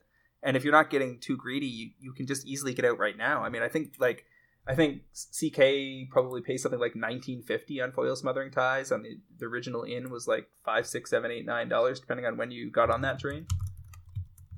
Well, yeah, and I mean, some stuff, like if you've made a profit, it's, a good profit, then it's easy to say, oh, well, this is the time that you're supposed to go.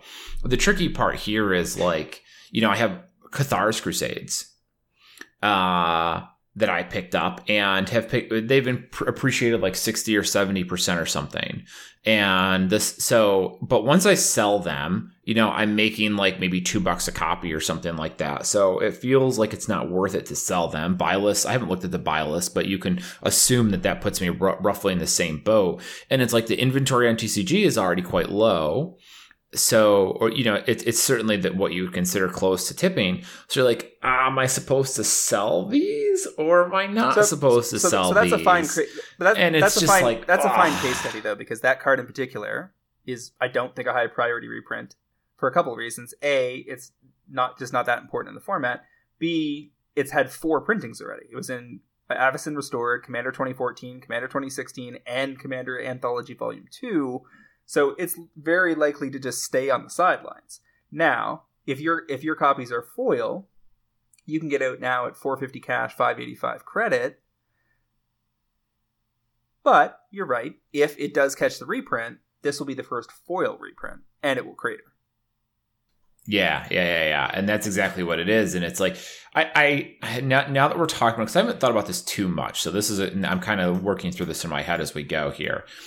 It's a good point that this Cathar's Crusade, specifically as like a case study, has been reprinted several times, because I suppose a card like that is much less likely to show up in this product, because it's like, well, we could put it in and give people another foil, but we don't need to because we've already printed it 5 times. Really, we should go after the stuff that's been printed once.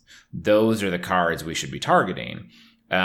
Which isn't Cathar's Crusades, it's other stuff. So, I mean, it's good on that, at that, from that angle, consideration. So, but there's two other things to consider here. One, you're getting, again, chaos and churn of, like, the more the hype cycle skips a beat and moves on to the next thing, the narrower the window to take advantage of a spike, but the more spikes you get to take advantage of. So, like, advice we've been giving people with how fast things has been moving and all of these announcements in the Discord is, don't get greedy. That has always been the best advice. Like, when you see something, like you're holding a bunch of Foil Smothering Ties and you're already at a double up and you've got another target that you think might be a double up, but you don't have the cash, divest of the thing that has more or less maxed its, given you the best ROI percentage it's ever going to give. Even if it gets up a few more dollars, that additional ROI isn't going to beat your next best opportunity. So don't be afraid to just keep rolling into things. Like, I've got a brick of like 100 Castle Lochthwains I got at 75 cents. You can get $2 on buy list for those right now. If I wait a year, will they probably be at 3 or 4? Like, maybe. But right now I've got an instant double up on my next buy list. So why hesitate? Well, I think you're absolutely right on that, and I don't contest that. As we're if you can pick up good profits, if you've already locked in solid profits, then you might as well kind of divest, move on. Like Jason says, leave 10% for the next guy, and do something else. But I'm also arguing, which I think is a good point. I'm also arguing that even if you don't have good profits, if you bought something at 4, hoping it was going to get to 10, and it's been meandering, you should still be divesting of that, whether or not you're worried about these products, because you've probably got some other better idea that if you shift the money over to it, it's going to get you further ahead. Well, yeah, I mean, probably. Like, I do think that, whatchamacallit, Cathar's Crusade is, I don't have it in front of me, if I went and looked at that for the first time today, I would probably think that still looked good. I'd be like, oh, supply is low, only 1 foil printing. It's in like 12,000 decks. I could definitely see making that a pick today. I think. So it's like, is this not as good as the other stuff? I don't know. It might look great on paper, and I'm just waiting for it to get there and pay me off. It just looked just as good a couple of years ago. It's not the stuff that like you've bought and you now have a solid profit and you should be turning over. Like those are a little easier. It's the stuff that's like kind of like just on that cusp that still looks good. Like Blind Obedience, right? Perfect example. Blind Obedience is like, this still looks really good. And it looked good 3 years ago when I bought it. And it's like, I don't know what to do about this. No, I think it's funny because I actually think your Castle Locthwains are great because they just printed those and are not going to reprint them. The answer is you ditch all that shit and you take that cash and you buy Theros Beyond Death collector boosters and you flip them inside 2 weeks for plus $60 to $80 a set and you're gold. There's no reason to be dicking around with this middle tier stuff if it doesn't get there. Well, I don't disagree with that at all. But I mean, if that's the logic we're going with, then let's rewind to segment 2 and just erase everything we wrote. Well, and just say Theros Collector's Boosters at below market rates. There's an argument to be made that you could distill this podcast down into like 10 picks a year. Yeah. For sure. Which we discussed back with God, what was it? Was it the invention? I feel like we've had this discussion more than once this year. During the era, during the era when we were picking up Masterpiece Soul Rings, you could Masterpieces. You could have just taken out a loan, bought every Masterpiece Soul Ring you could find, ignored everything else, and you would have made an amazing amount of money. Yeah, and we even said something to that effect. We were like, here are 5 picks. They're all worse than buying Masterpieces, but we already told you to buy all of those. So, yep. Well, one of the we things have to put something on the cast. Well, and there's also the week to week thing where, a lot of good picks slip between the cracks and become big deals in the Discord. But if it's not on our Tuesday to Tuesday schedule, then it may not make it onto the cast. But I digress. Let me go back to my point about this. Why this. Commander Legends is more of an opportunity than it is a threat. Keep in mind, think back to all the Modern Masters sets. Modern Masters 2015, Modern Masters 2017 made money every time. So many of the cards, as they got reprinted, crash. And one of the more intense articles I remember pulling together was on Modern Masters 2017, where I put together the basket of prices for all the rares and all the mythics when it was first announced, when it came out, and 6 months later, and it was just incredible ROI. So, I mean, if you got caught holding something like Celestial Colonnades heading into their first reprinting, yeah, it stings a little. But 5 other things you were holding took off hard if you were buying them at their lows as a result of the set. And it's the same thing with Pioneer, right? Like, yes, got caught holding some of the cards related to the cards that got banned, but that just unlocked a bunch of other cards that took off and started selling that much faster. And what we're going to see, we're going to make money on selling these boxes sealed because we're going to be buying 300 or 400 at a time of Commander Legends out of Europe where nobody plays Commander. So the Eastern European guys are going to be all too happy to hand those cases over to us. We're going to pre-book them 3 months in advance and pay for them a month in advance to lock them all down. And we're going to make tons of money there. And then the singles are going to crash. There's 71 new legends. No one's going to have any idea which one's going to be the most important one. And here's the other thing.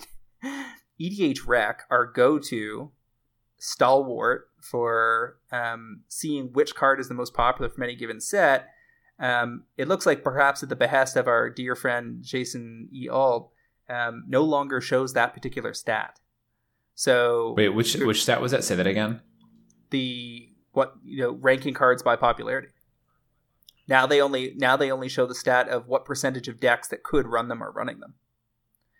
Which is basically comparing cards to all cards in existence, but doesn't give you the granular detail on which cards from that set are doing best unless you do some additional math of your own.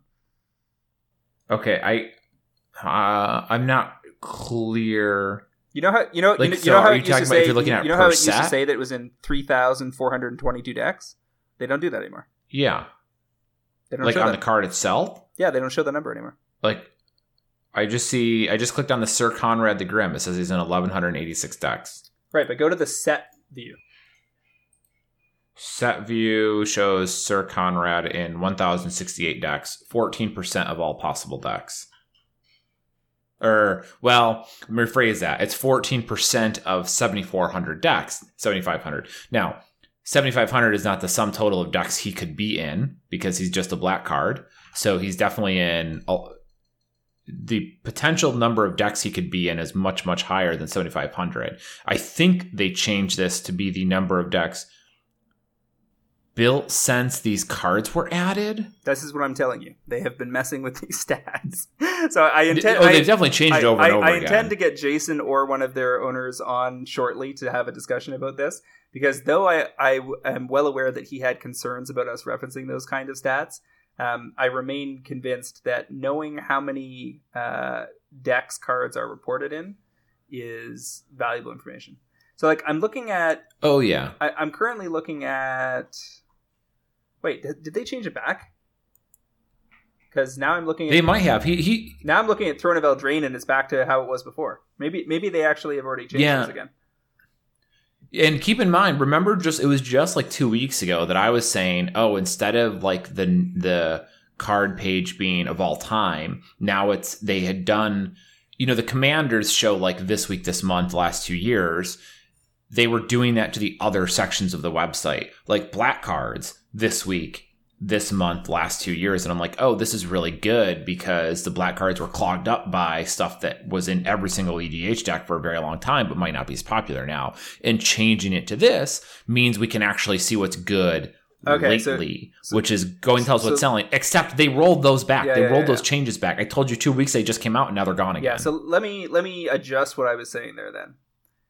What I would like to see on this page that would assist us when this massive pile of commander cards comes out in 2020 would be a filter to reorganize these by number of decks they are claimed to be in.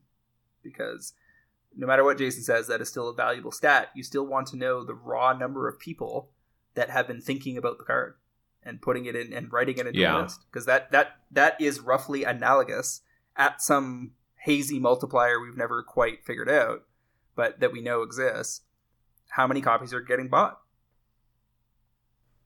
Yeah, I want to see the total number of decks that a card is in.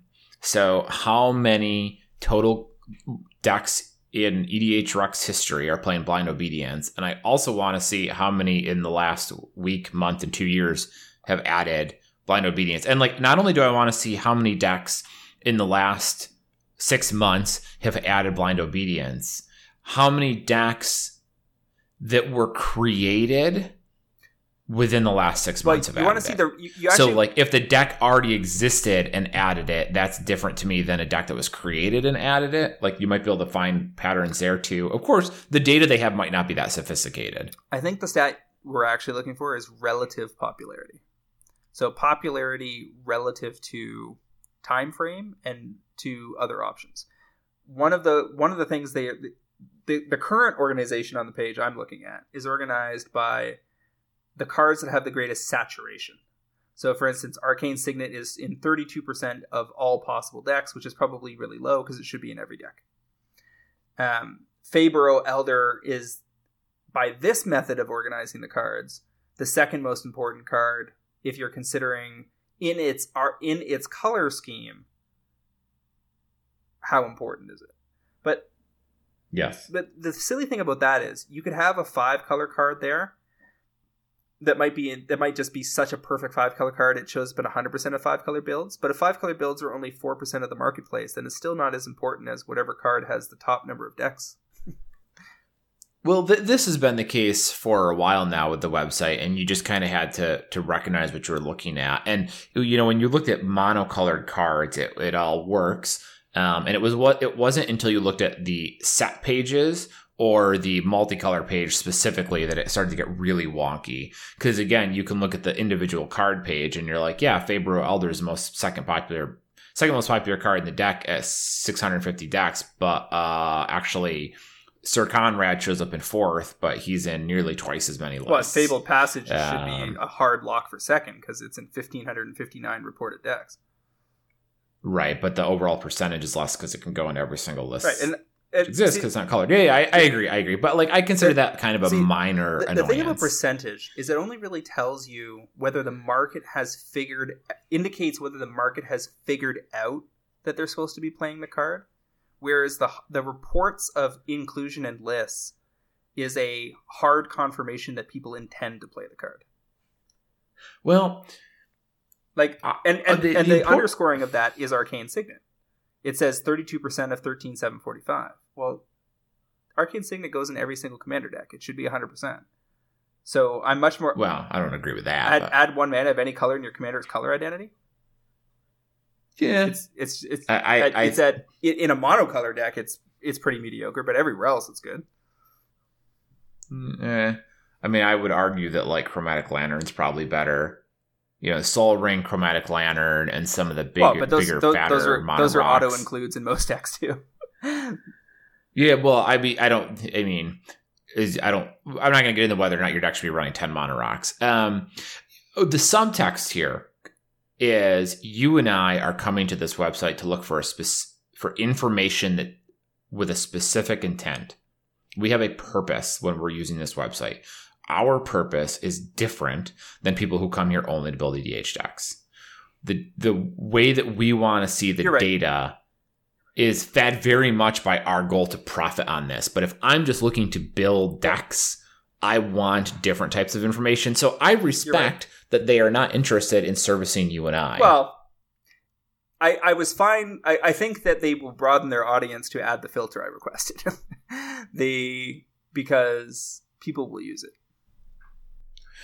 The fact that he has not added filters, and this deck has been around this site has been around for a while, and he's clearly doing work with how the information is displayed, but still won't give us filters, kind of leads me to believe he might not, or at least at this point in time, he thinks that he shouldn't for whatever reason, whether it's too work intensive or he doesn't want us to know. I'll tell you what, instead of all the speculation, let's get Jason and somebody else on that team on here, and they can tell us what's what. Well, Jason's is great to talk to, but I got the impression he wasn't really involved at that level. Like, he does like content stuff, but I didn't think he was really involved in how those types of decisions. I guess I would expect that would just be like the programming again, guy. rather than speculating, let's ask and find out. We'll listen. What are we doing here if not speculating? True. That's the whole damn point of this podcast. So let's circle way back around the corner. Commander Legends is a huge opportunity. It's going to make us a bunch of money, as is pretty much every other one of these Commander releases. Getting 7 decks a year plus 8 great green cards reprinted with new art in the summer, and then a big Masters release in the fall. And the other thing about that is it tells you that there is no Pioneer Masters in that slot next fall. And Forsyth claimed that a Pioneer Masters wasn't even on their radar, which suggests that there's no Pioneer Masters in the next 6 months, which might mean there's no competitive Masters style premium product planned for all of 2020. Yeah, I don't think that's unbelievable thing. That sounds totally viable to me. Because they might be thinking they're going to keep in mind, Modern Horizons is still technically in print, although I would be very surprised if the printers weren't actually just shut down at this point. I think that the sales of booster packs in Modern Horizons are probably falling off a cliff with people with Wizards telegraphing their lack of support for the format and intention to swap it out for Pioneer. So could be that, even with Modern not getting as many tournaments next year, people maybe not committing to as many decks, there could still be some reasonable appreciation, especially in cross-format stuff. If there are Modern cards that are also good in EDH, or Modern cards that are also good in Pioneer, you could see some real healthy appreciation through 2020. Yeah, I mean, I still don't... I think Modern has lost a tremendous amount of its purchasing power, so to speak. I would say Modern has dropped off in its ability to move card prices by, I would go as high as like 70%. Well, and there's no way to really quantify this, but here's the thing. You're not seeing dealers fire sale Modern cards hard yet. The buy lists have definitely gotten worse. But buy lists at major events recently still included plenty of Modern cards. Yeah. I don't doubt it. But I'm saying, like, when we talked about, like, well, what's going to move card prices? EDH was number 1, and Modern is number 2. And Modern is the type of place that I look to, like, you really wanted to look to and see, like, yes, you would get your EDH releases that would generate a huge amount of card movement right at once. But other than that, all of the, like, sudden, exciting price changes came from Modern. And I think that has just dropped off a cliff, like, significantly. It's Pioneer, Commander, then Modern now. Yeah, and I think the gap between Pioneer and Modern at this point is already gotten humongous. Well, and if they fix Standard, then, Standard and Modern might not be too far off each other at this point. Yeah. And because people will still play Modern because they have to, as long as Wizards is supporting formats. But, like, if some cool new deck shows up in Modern, you're not going to see it spike prices the way it used to, because people aren't going to care. Be like, whatever, that's in Modern, but I'm not going to a Modern GP, so I don't care anymore. A final note on that topic. The first thing I would look at divesting from your Modern collection is, well, first of all, just get rid of your Modern stuff you're not playing. If you've got Modern specs, you just start at the fringiest stuff. So if you were sitting on any kind of nonsense, like, I was going to say aggressive mining, but that's so far off the radar for Modern, it's not even relevant to the discussion. If you're sitting on, like, Sorin Solemn Visitor, hoping that Black-White Tokens is going to make a comeback, or Bitter Blossom or something. Ad nauseum. Sure. Fuck no. Get rid of all that stuff. Like, yeah. And the only way you're going to get caught out is when a few years down the road they reprint some of these Modern cards into Pioneer, which I'm confident they will do. Yep. Yeah. Some of those ultimately just to reprints will make them back in. This is what I did, is as soon as, within a couple days of Pioneer's announcement, I went through all of my spec boxes and said, if you are not legal in Pioneer and you are not also an EDH spec, you're gone. You're getting buy listed. Because I don't know exactly what's going to happen to you, but I know that I don't want to find out. I know I don't want to be hanging on to you and waiting for the ride. Yep. Like, for instance, if Pioneer didn't exist and they were lowering support for Modern for some other reason, you wouldn't want to be clinging to your foil Felidar Guardians for dear life. Yeah. Okay. It's a lot, and I'm sure we'll have more to talk about next week. But let's bring this to a close here, James. Where can our listeners find you? You guys can find me on Twitter at MDGCrinic, as well as via my weekly articles on MDGprice.com. I'd also like to congratulate Justin, username Justin, hanging out in the Pro Trader Discord. You just won a $25 gift certificate to Cool Stuff Inc. Go forth and spend lots of money so they keep giving us those sweet, sweet prizes. And I'm Travis Salen. I'm on Twitter at WizardBumpin, BUMPIN. Right every Monday for MTG Price, doing the Watchtower series and also, obviously, this podcast. I'd also like to remind our listeners to check out the MTGprice.com Pro Trader service. For just $7.99 a month or $79.99 per year, you can get early access to this podcast, fantastic articles by the best MTG finance minds in the business, and a super active Discord forum that will drive better returns and save you money playing Magic the Gathering. Once again, MTG Fast Finance is proudly sponsored by Cool Stuff Inc., where you can find all sorts of cool, nerdy stuff in stock, including the best in Magic the Gathering single, sealed product, and a plethora of other collectibles. Use promo code FINANCE5 during checkout at CoolStuffInc.com to save 5% off your order and support this podcast. And just to bring it all the way back around to the not the very, very beginning of the cast, but close to the beginning, if you were interested in our chatter about Diablo earlier, I recommend you guys, this personal recommendation, that you check out Path of Exile, and they are doing their big announcement about patch 4.0, which is like a huge deal for them in, I think, 2 weeks. So if ARPGs are your thing, keep an eye out for that, because it might be something you enjoy. Otherwise, James, another great episode, and I am looking forward to seeing you next Thursday. Thank you, Travis. We'll see you guys next week on another episode of MTG Fast Finance.